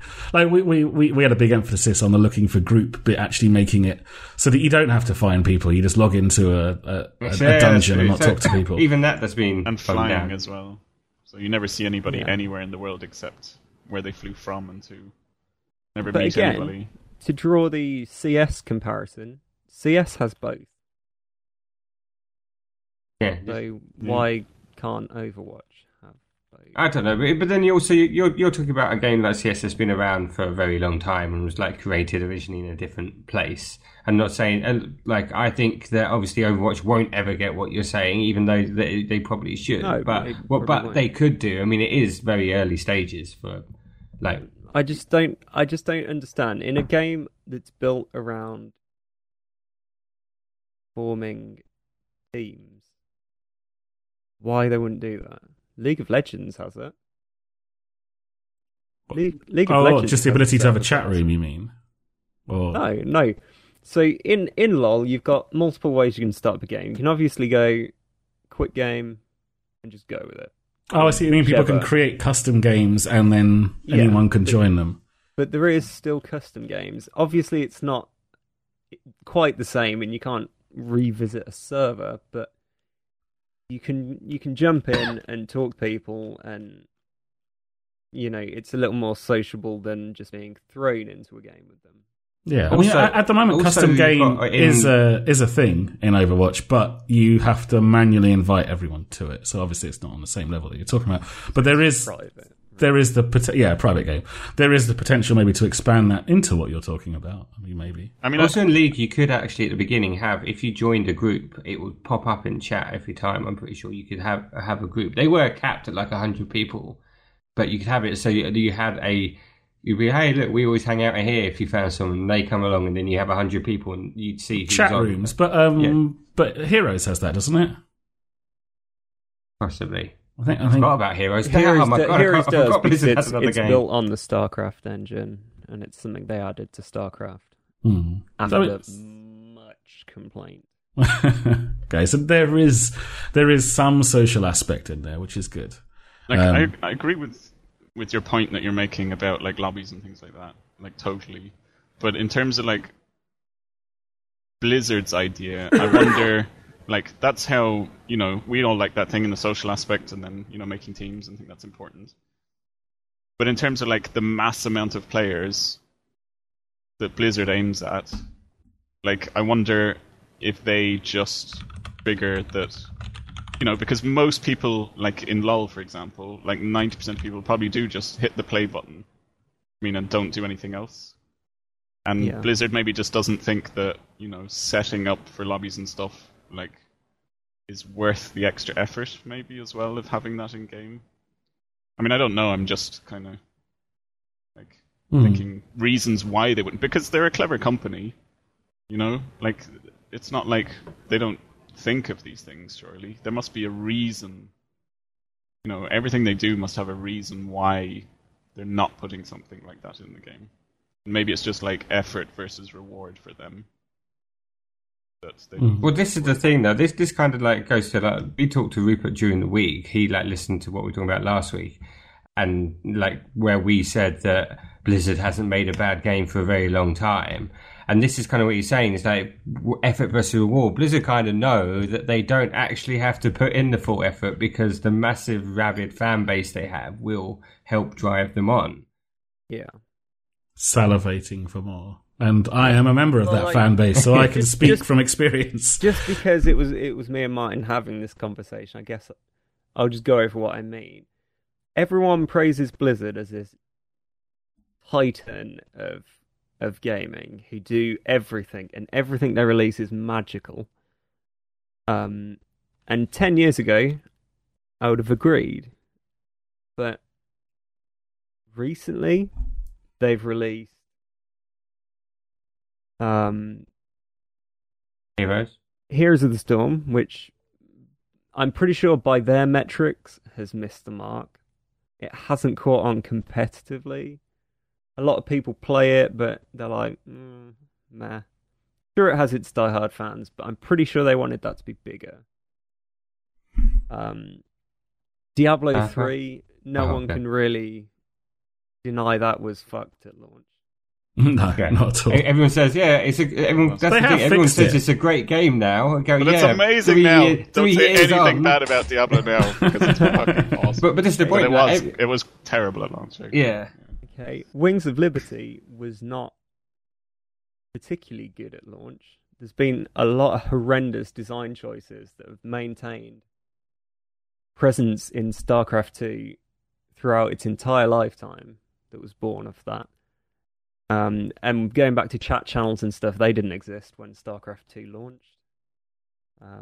You know the bit that I hated? The bit I hated when I was playing StarCraft 2 was the bit where they went, you can't see your losses anymore. Because at the beginning you had your wins and your losses. And I like that, because all I wanted to be was over 500, over 50-50.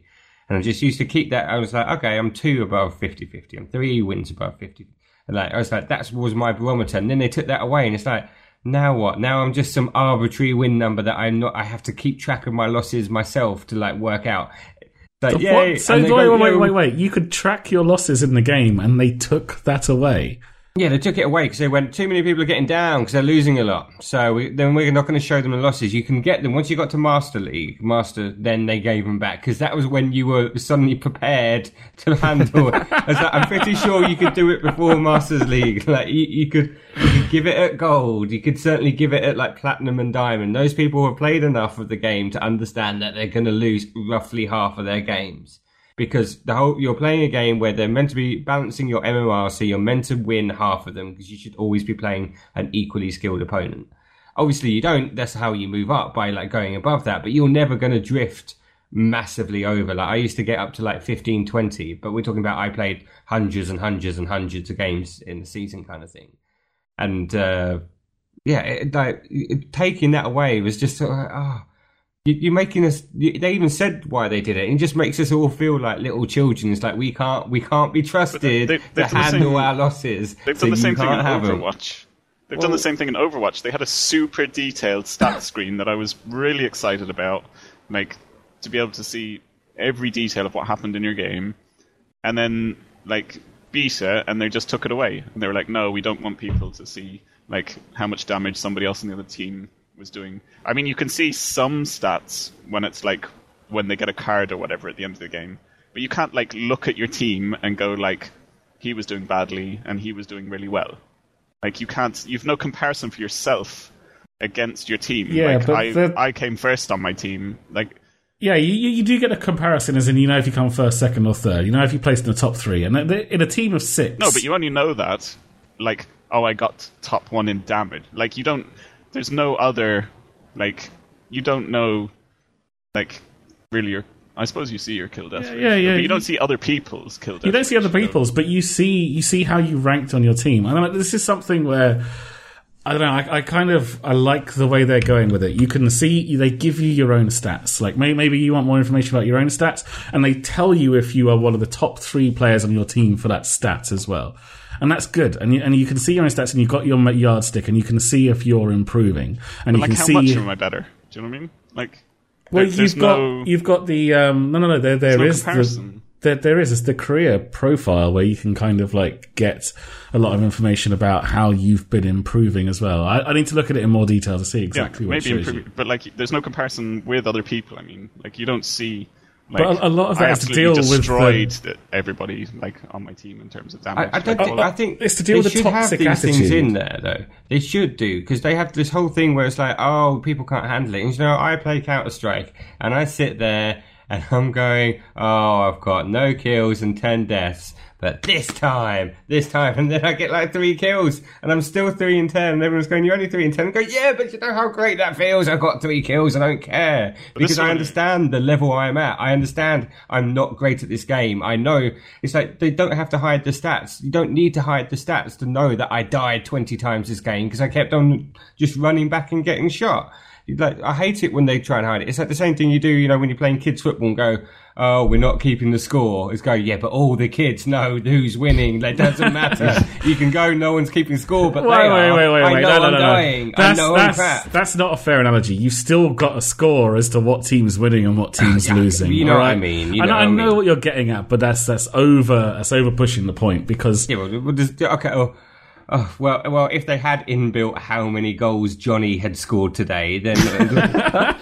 But you can tell where they're you can tell where they're focused, like in terms of what they're looking at when they're designing the game, and how much attention they're paying, and how much they want that audience of like people who maybe wouldn't be that good at the game, and they still want them to like enjoy it in some way, which is kind of like a good thing to do in terms of like, you know, they want more people to enjoy the game, but you don't want them to like do that too much in detriment of making the game like This- systems this too is- simple and this not is enough stats another for people who play complaint it. A lot from like. a lot of Blizzard games now.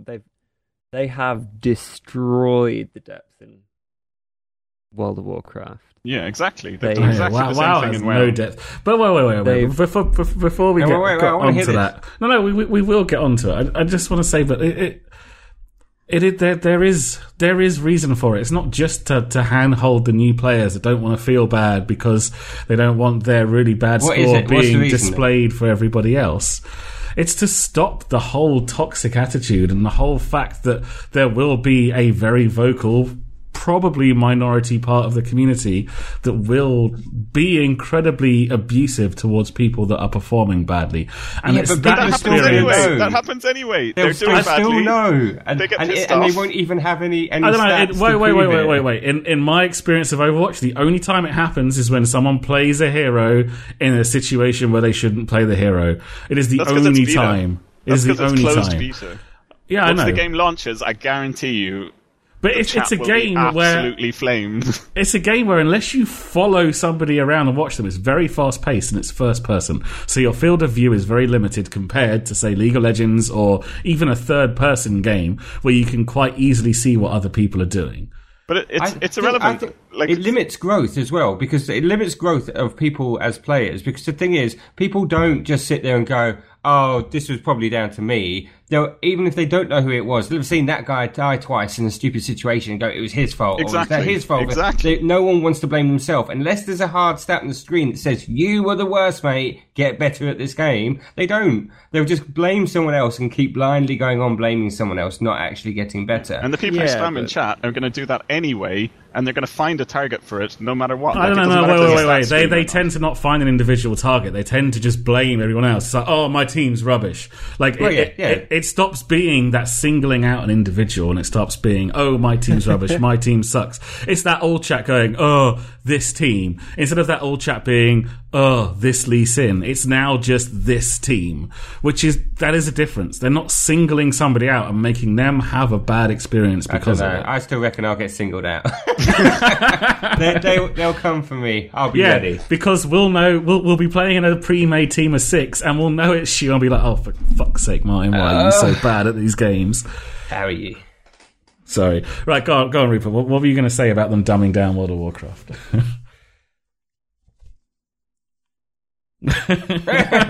You've forgotten. It's gone. It's gone. Okay. I can't remember why. I can remember what I was talking about, but I can't remember why it was relevant to anything. So All right. Fair enough. it's gone. Whatever it was relevant to has passed. All right. I mean, we can wrap up on Overwatch and just the Blizzard in general, which is what we seem to have moved on to. And just before we finish, I am still hyped up as hell for Overwatch. I'm not shitting on it at all. Mhm. I just think recently Blizzard has been a lot weaker than a lot of people would like to believe, and just nobody seeing, seems to have noticed. yeah, and you seeing saying that people they get a free pass on things that no one else gets a free pass on. It's like, Yeah. oh, their servers are always down for the first week. But it's Blizzard, it's fine. It's like, yeah, or like they, I don't know, just dumb choices that they make and dumb design choices that they make, and then just go with. The prime example for almost everyone who's played StarCraft is the force field. It's a shit idea. They left it in because it's a cool idea to them, and they thought, we'll balance around it. And it just leads to really shit sort of gameplay moments. So what does the force field do? What's the unit that has it? The Sentry has the Protoss Sentry, and basically what it does is it creates a force field. for a period of time. It creates a force field which units cannot pass through. Certain units can crush it or whatever, but it's above the level of discussion here. And basically, what it does is people have got so good at it that they can siphon, half your army just by force fielding it in half, which leads to really janky engagements with, where... Sorry, I'll start again. It leads to really stupid examples where you might have the army that can crush the Protoss army, but you can't get to it because they have too much force field energy. And then they're gradually just pushing towards your base and into a choke point, and you just have to back off because you haven't burnt enough force field energy, and then eventually they catch you and you just get screwed.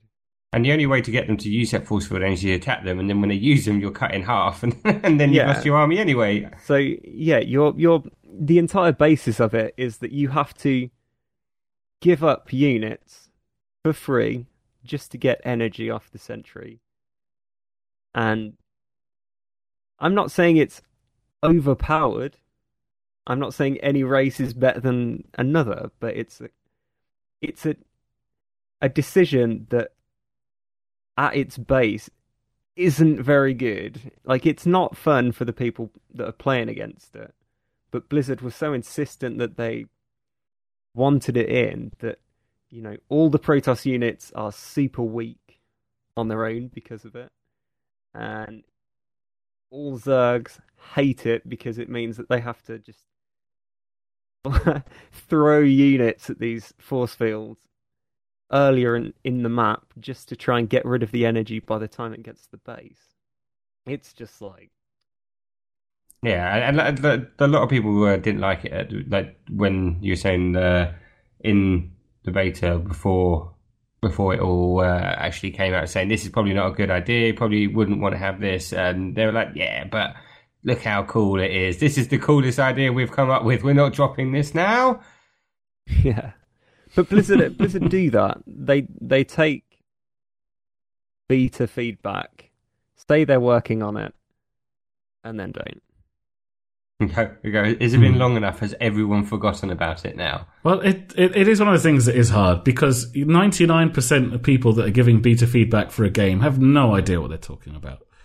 Now, admittedly, it is Blizzard's job as a game developer to be able to sift through the noise and be able to identify the good points that are being made.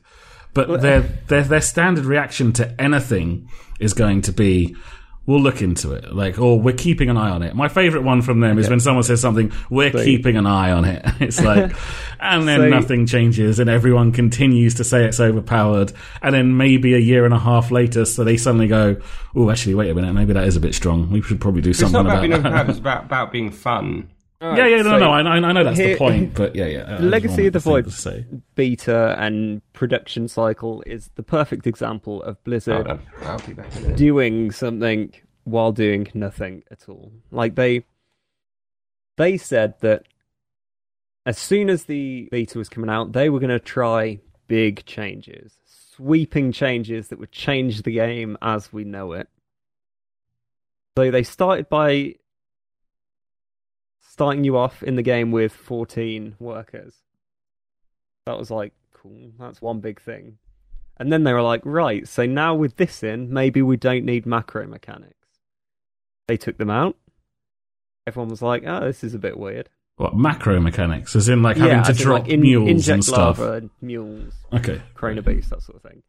And then they were like, it sort of doesn't work, so we'll reintroduce some sort of slightly changed ones. And then they just went, fuck it, and reintroduced them. And then I mean, I could see the thinking. The game. And that was it. That was their big changes. They just decided to revert one of them. And 8 new units or something. That was it. That's all they did. And they'd spent the whole time saying, we're doing big, big changes. And another big thing that everyone has forgotten is before Heart of the Swarm came out, they said all their expansions were going to be priced as expansions, i.e. cheaper than the main game. That didn't happen. And I just think people like to ignore the things Blizzard say and forget the things they say. And because they make good games, though. Yeah. I mean, I understand your points, but also, I find myself, holding them to a higher level sometimes then just because they make good games, and it's like the next game should be even better, and the next thing should be even better. But it's different developers and it's different producers each time. And I know they learn from past games, but they're always still going to make like some mistakes and stuff like that. Yeah, I just think they get away with a lot just because of who they are. Like, you say they release good games, and yes, they do, but often they're not very good games to begin with. I mean, they're not as good as they could be, definitely. And they do improve them. I mean, Diablo 3 is obviously the best example of that. But quite frankly, World of Warcraft has been getting worse and worse with every release recently. But Diablo couldn't get worse, do you know what I mean? So they could take the risk, to just completely turn it around. Whereas WoW is like a huge money maker that they don't want to like mess with, and they're just gonna keep on doing. Like at this point, like for them to make like a big change in direction in WoW, I don't know what would have to happen. Like they'd have to lose like a ridiculous amount of subscribers for them to suddenly go, you know what? We're not going to do raids anymore. We're instead going to do this. Do you know what I mean? Like, well, they're always going to follow the same formula now in WoW. There's nowhere. With WoW, they don't have to change much. Just the difficulty. Like that's the only thing with WoW is it's just like in order to get to the stuff in World of Warcraft that is hard, fun, and challenging for people that have played a lot of World of Warcraft, which, to be honest, is going to be the majority of their players. Surely most of the people that are playing WoW these days are the ones that have been playing it for years, and as Orson said before, they're attached to their characters, and so they don't want to go to a different MMO. They're the ones that are going to understand how to play the game quite well. Like, give us something harder to do before we get to Mythic raiding. Like, that would be nice. And don't do garrisons again. I believe we've got a little bit sidetracked. Yeah. I can't see how this relates to Overwatch. No, it doesn't. It was just the greater conversation of my only point there was Blizzard get a lot of free passes, and it worries me that they've given it a launch date that's so close when I feel like they're just going to do the same thing they've done with their other games. Well, it's release something and then improve it and make it the game it should be. Well, like, yeah, but once the hype has passed, I think they need more community features in there.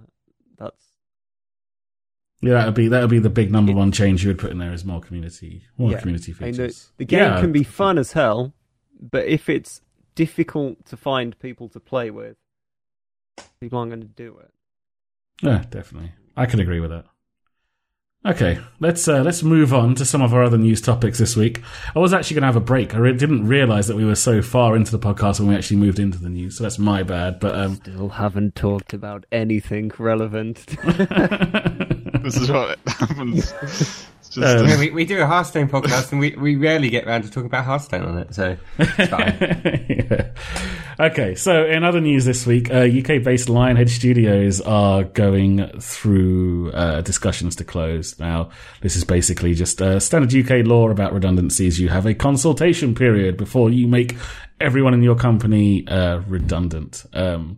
This is moved by Microsoft. Microsoft are currently running, I'm not sure what the relationship is, but they currently are the bosses of Lionhead Studios. And they announced yesterday, I want to say yesterday, maybe the day before, that Lionhead Studios will be closing. They were started in 1996 by megalomaniac Peter Molyneux.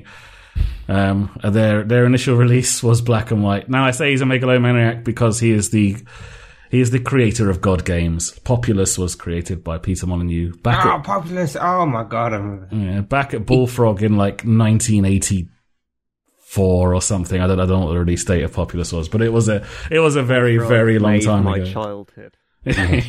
Populous was an awesome game. It wasn't Populous for me. I played Theme Hospital and Dungeon Keeper. Dungeon Keeper was so good, so good.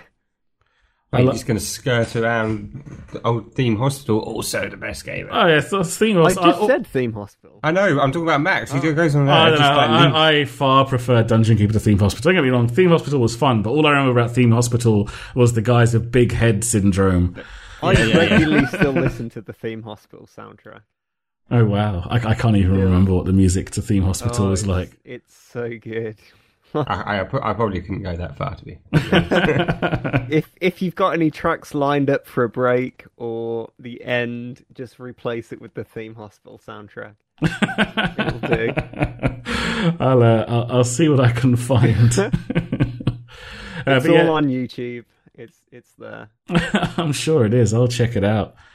Yeah, I was a huge fan of Dungeon Keeper. I loved those games. The first one and the second one. The second one was just basically the first one again with just new scenarios and new units and stuff. Really cool games. Really cool. In fact, like, there's been so many games like recently that have been flagged as the new Dungeon Keeper, and they've all been disappointing. Like, there actually hasn't been one. No one's really tried to recreate that successfully. Oh yeah, there was one attempt recently, wasn't there? Yeah, there was Dungeons, I think it was called. Yeah. And I really wanted it, but I didn't get it, and then I heard it flopped, so I never bought it. The one time where I was a little bit hyped, but I decided to wait, and it paid off. Yeah, I think they made Dungeons 2 as well. Oh, really? I may well just be making this up. It must have been somewhat successful if they made a second one. Yeah, they made Dungeons 2. It's a bit difficult with like fairly old games that you haven't played in that long, because I know, like, I really enjoyed the game as well, but I guess my idea of it now might be that it's a lot better than it actually was, and remaking that game in the image of what people expect now is definitely a really hard thing to do. Well, whatever they make, it can't be as bad as their fucking mobile game. Oh. Oh, God, was it EA did that to us? Yeah. I didn't play it. I heard it was horrific, though. Although, hang on a nicer note, Dungeons 2 seems to have fairly positive reviews and things. So okay, check that out. All right, might be worth checking out. But anyway, should we go back to whatever it was we were supposed to be talking about? The loss of Lionhead Studios, one of the few remaining UK-based game developers. They had around about 100 employees. Sadly, they will all be looking for work, I imagine. Do not worry about... No more shit Fables. No more Fable games. They were, of course, the creators and developers of all the Fable games that have been in the last few years. Won't be doing that anymore. Fable sort of went over my head. I wasn't that big. I've never played them either. Like, interestingly enough... I played all of them. Oh, really? Well, I mean, were they good? They get a lot of hype. The first one was really good, and then the second one was not great, and then the third one was awful. And then, actually, was there a fourth one? Maybe I didn't play that. Was there a fourth yet? I don't even remember. Well, Fable Legends is in beta currently. Like, there are people playing a game that the company that is being shut down is making at the moment. Well, that's been cancelled, I guess. Yeah. It will end on April the 13th. And apparently there is a working cash shop in the game at the moment as well. And anyone that's bought anything will be entitled to it. That always lights my fire for wanting to play a new game. Yeah, there will be full refunds. Full refunds for all of them. If you're worried about old Peter Molyneux, he left the company in 2012, so you don't actually have to worry about him too much. Yeah. He went back to creating God games, surprisingly, and Goddess that came out about 2 years ago, or 3 years. Pretty angry about that. What's that? Are they not Goddess? I didn't hear too much about it. And it was fucked for ages. Oh, really? And now he's just announcing another one. Well, like, Peter Molyneux's not had a good reputation in the last 10 years in general. From what I've seen, he has a reputation for over-promising and under-delivering, which I guess fits in with the anger about Goddess as well. But anyway, it's sad that a UK developer is closing. We have less and less of them since you don't get any tax breaks in the UK for being a games developer. We have Rockstar. But don't Rockstar produce all of their stuff out of Canada now? Canada, yeah. Yeah. Like, they obviously did start in Scotland, but aren't their main studios in Canada now? I don't know if they have a UK-based office anymore. I don't know. I thought they did most of the work on GTA 5 in this country. I'm just going to have a quick look. Rockstar North. No, Rockstar. Primary developer of the Grand Theft Auto series. Yeah, they're still based in Edinburgh. As well as Red Dead Redemption and Max Payne 3. Mm. Yeah, then they're still based in Edinburgh. Okay. All right, so they are still in the UK. Still made GTA 5. We still made one of the most successful games of the last 10 years. Hooray. And we made most of the successful games of the 10 years previous to that. I'm going to go out and fly that flag. But yeah, okay. All right. Well, that is very sad. And very sad. Well, it's pretty sad, but if they're literally if all they're doing is trying to churn out free-to-play bullshit, then it's not I can't sad. say that I'm that. I do wonder if it is to do with the UK taxes. Like, admittedly, like obviously Rockstar are fine, but Rockstar are a ridiculously successful company. Yeah, they're making a bit of money. Whereas I know there's been a lot of complaints about the lack of any kind of tax breaks in the UK for games developers compared to the rest of Europe. I mean, let alone the rest of the world. And so it's just, if you're going to start a games developer, you're better off doing it on the continent, or you're better off doing it in North America than you are to doing it over here. Oh, they did make Black and White, though. Yeah, that was their first game, was Black and White. Another God game, surprisingly. All right, but honestly, looking at their rundown, it sucks that people are losing their job, but we're not losing anything other than Fable. Oh, yeah, we're not losing anything other than Fable. Which I'm sure the rights will be bought by Microsoft. Oh, yeah, as it is a successful IP, I'm sure they will continue it somewhere else. Yeah. It will be fine. if you love Fable. People losing their job, boo. Yeah. Everything else carries on as usual, except for them. Mm-hmm. Okay, the next news note we have is something from last week that we got left off because once again we ended up talking too much crap about too much stuff for too long. And that is this is based off an article I read off Polygon, which I just thought was quite interesting. So, like I say, it's now over a week old, but Nintendo has been urged by producers to go the Marvel route and start making their own movies. Now, these producers that we speak of are Adrian Ascari, who's the CEO of Prime Universe Films, who made the Hitman movies. I'll let you be the judge of how good the Hitman movies are for yourself. And then also Roy Lee, who's the co-founder of Vertigo Entertainment, who have actually made a lot of films, but the computer game link is a rather weak one because they made the Lego movie. Which is fucking amazing. Yeah, the Lego movie. Why are you knocking the Lego movie? I'm not knocking the Lego movie. I'm knocking the link to computer games because, like, obviously there's a lot of Lego computer Harry games. Potter only yesterday, so I don't know what you're talking about. Yeah. Obviously there's a lot of Lego computer games, but Lego is something else long before it was a computer game. I don't understand the Lego movie, and then there's a lot of Lego computer games. Oh, it's all there. Put the pieces together, Max.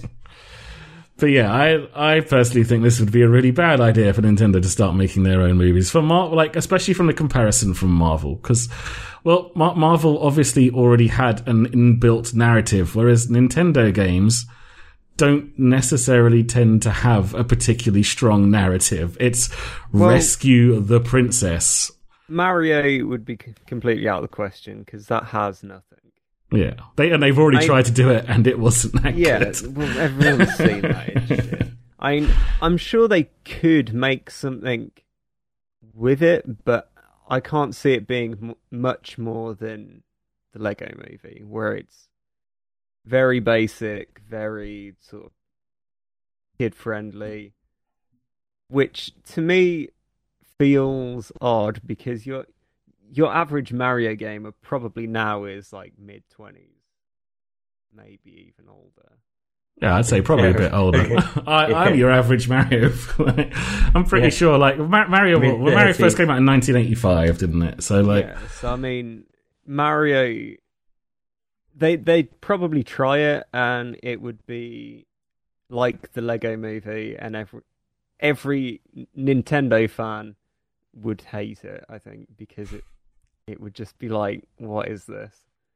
I'm sure it would be good, but aimed at the wrong people, I think. I don't know. Okay. Well, I mean, do they have any IPs that lend themselves to I think to they could do movies? something interesting with Metroid.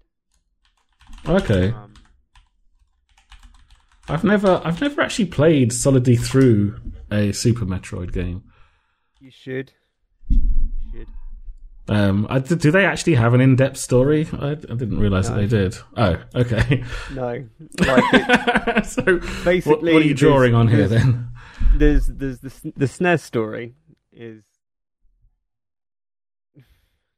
right. The best story ever, actually. I think it's from after you complete the SNES one. I think it's going into Metroid Fusion. The story is Samus is put to cryosleep while her ship takes her home, and her ship locks onto a distress signal. That's it.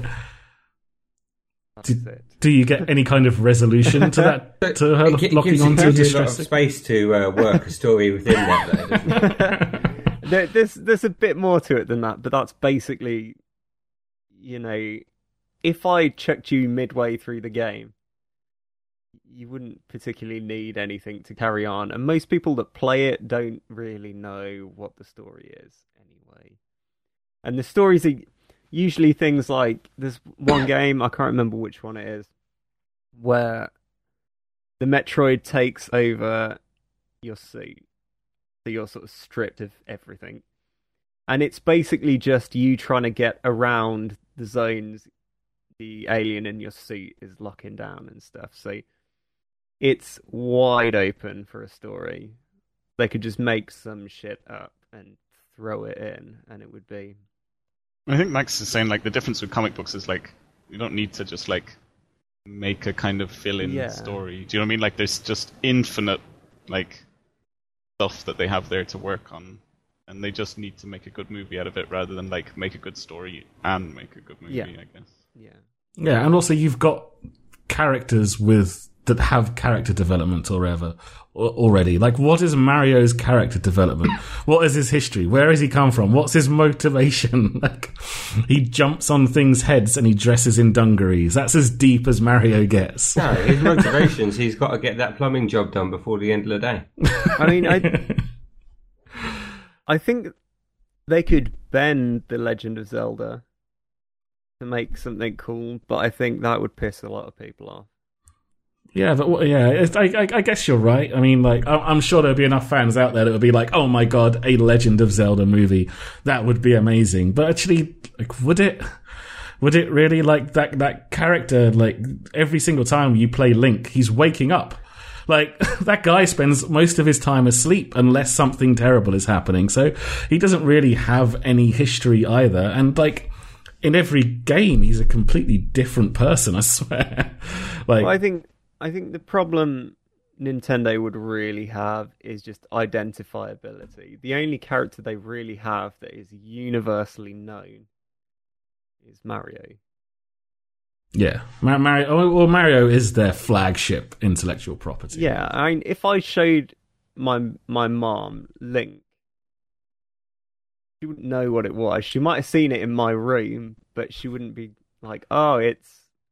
She'd also probably assume his name was Zelda. Zelda, yeah, exactly. Yeah, I mean, Pikachu, yeah, but they've already done films on Pokemon. Is Pokemon a Nintendo property? Is it? I mean, I don't know. Yeah. Okay. I don't know enough. I know nothing about Pokemon. I am actually slightly too old for it. Like, when it happened and it became big, I was a teenager and I was too cool for Pokemon. Like, I went through like a ridiculous phase. Too cool for school. Yeah. Kirby's very cool, but if challenge, walk away from your screen, find the closest person that you know doesn't play games if you live with your roommates or whatever. Walk out onto the street, show them Kirby. Ask them what it is and see what answer you get. Yeah, I think that's fair enough. I don't think, even as a gamer, I think I would struggle to draw Kirby from from just imagination. Like, Kirby's that little pink thing. Yeah, it's just a almost cloud-like thing, but yeah. Puffy. Yeah, exactly. Like, his general shape, I don't think I could draw. I've got a rough idea of what he looks like, but yeah. basically the comics are working because the characters are recognizable. Everyone knows who, Spider-Man is or Iron Man or whatever. Whether you follow it or not, whether you know the deep everyone lore knows. of their character, Yeah. you know them. Everyone knows who Batman and Spider-Man are, and it's like, as we've said, there is already story there to build on. It's not like you can say that with Nintendo. I can't see it working. No. I mean, obviously, I can't. a good movie could happen, where you've got a good writer and good director and cast, whatever. But in It terms could. of pumping out game movies, I just don't think you're just not going to get enough good movies out of it, really, Yeah. or enough people that are even going to want to watch them. At the end of it, I think it's plausible that it could happen and they could be good, but they're not going to be. What about the Warcraft Honestly. movie? Who's looking forward to that? Oh, Well, see, the Warcraft movie, I'm gonna want to watch it. I'm I'm gonna see it. I'm not I'm sure gonna about cry it. through the entire thing. I'm gonna see it. The Warcraft movie is they're just making orcs and humans. They're making the storyline of the first war. I mean, that's all they've gone and done, which guess is fine and whatever. It's no real problem. Why not? But I agree, Zalzi. They should have just let the Blizzard art department do it. yeah, Fuck real their people. CGI is so good. Yeah. And the CGI in that movie just looks disappointing. It looks crap. Yeah. It looks Unless they do something magic in post production that they haven't shown anyone, it looks terrible. Mhm. And Yeah. I'm No, so sad. I do agree. I am so worried about what that movie looks like. And yeah, and also I keep doing all the lore on on the Unstable Portal podcast for Warcraft lore. I'm worried that I've spoiled the whole movie for myself as well, just by going back over all of that stuff. But I know it's a silly point. Yeah, but you're not allowed to stop now. maybe Some people Zalzi, apparently but like it, so... maybe you didn't know about anything about Spider-Man, but I guess in English-speaking countries, which is unfortunately where the mass media is looking. Yeah, well, Yeah, but I don't. It's not a valid argument to say I only knew about Spider-Man because of the cartoon. And go, I only knew about X-Men because of the cartoon. But that's how you know about these. X-Men was the greatest cartoon to happen in the 80s. It was absolutely amazing, or early 90s. Thundercats. No. Okay, all right. Bucky O'Hare.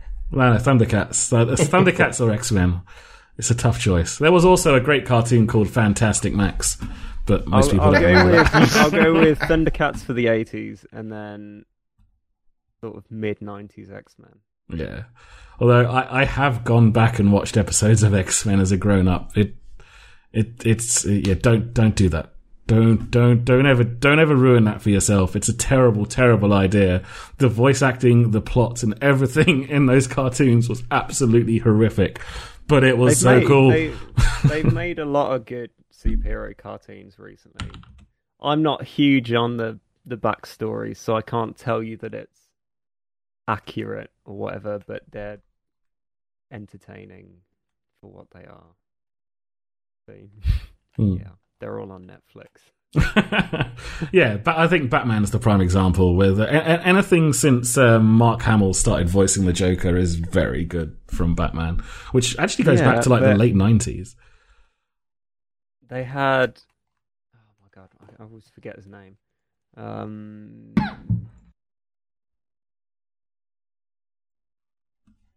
What's his name? I don't know. You've given me John nothing. DiMaggio. John DiMaggio. John If DiMaggio. He was you did good the at- thing where he was you good at describe the card, we can work it out. But if you don't give us any hints, Well, the only thing I could have done would been that time that Bender voiced the Joker. yeah. Oh, John thingy, yeah. John DiMaggio, Martin. Is that what I you're know trying he to just said it. I say? was joking. Calm down. Oh dear. Well, all right. So yeah, I think we're in agreement that Nintendo as films Nintendo probably should not make movies. they should not It make would be movies. it would be awesome if they did and it worked, but it's not going to. If you don't believe us, watch Resident Evil. And we'll have this discussion again. Watch Resident Evil or watch Super Mario Brothers. Oh my god! That film is so. But the thing is, the Super Mario Brothers is in that weird niche genre of it's so bad it's good. It's kind of fun. Yeah, you can sit down. You can sit down and really enjoy watching that movie, but it is awful. It is terrible. Do not watch that film. Right, I do believe that is all the time we have for this week. I believe we're done. Everyone's looking like they're falling asleep already, so it probably is about time we wrap this up. We will, of course, be back next week, same time, Monday, 9 p.m. We've literally GMT. got about halfway through the set notes. I know. Yeah, standard. It's fine. We've been here for 2 hours. We either do too much or too little. We either have... we never get it bang on. The first one you said... What, cartoon? Sorry, ignore me. Okay. All right, I'm going to play us some outro music. Okay. And we'll be back next week. We'll see you later. Bye-bye. Yeah. Bye. Bye.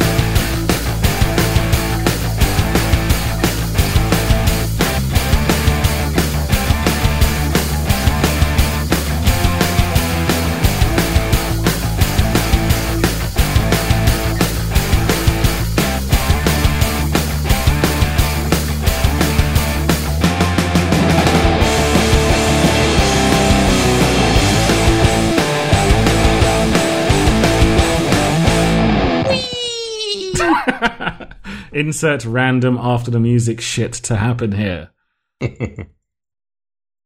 Bye.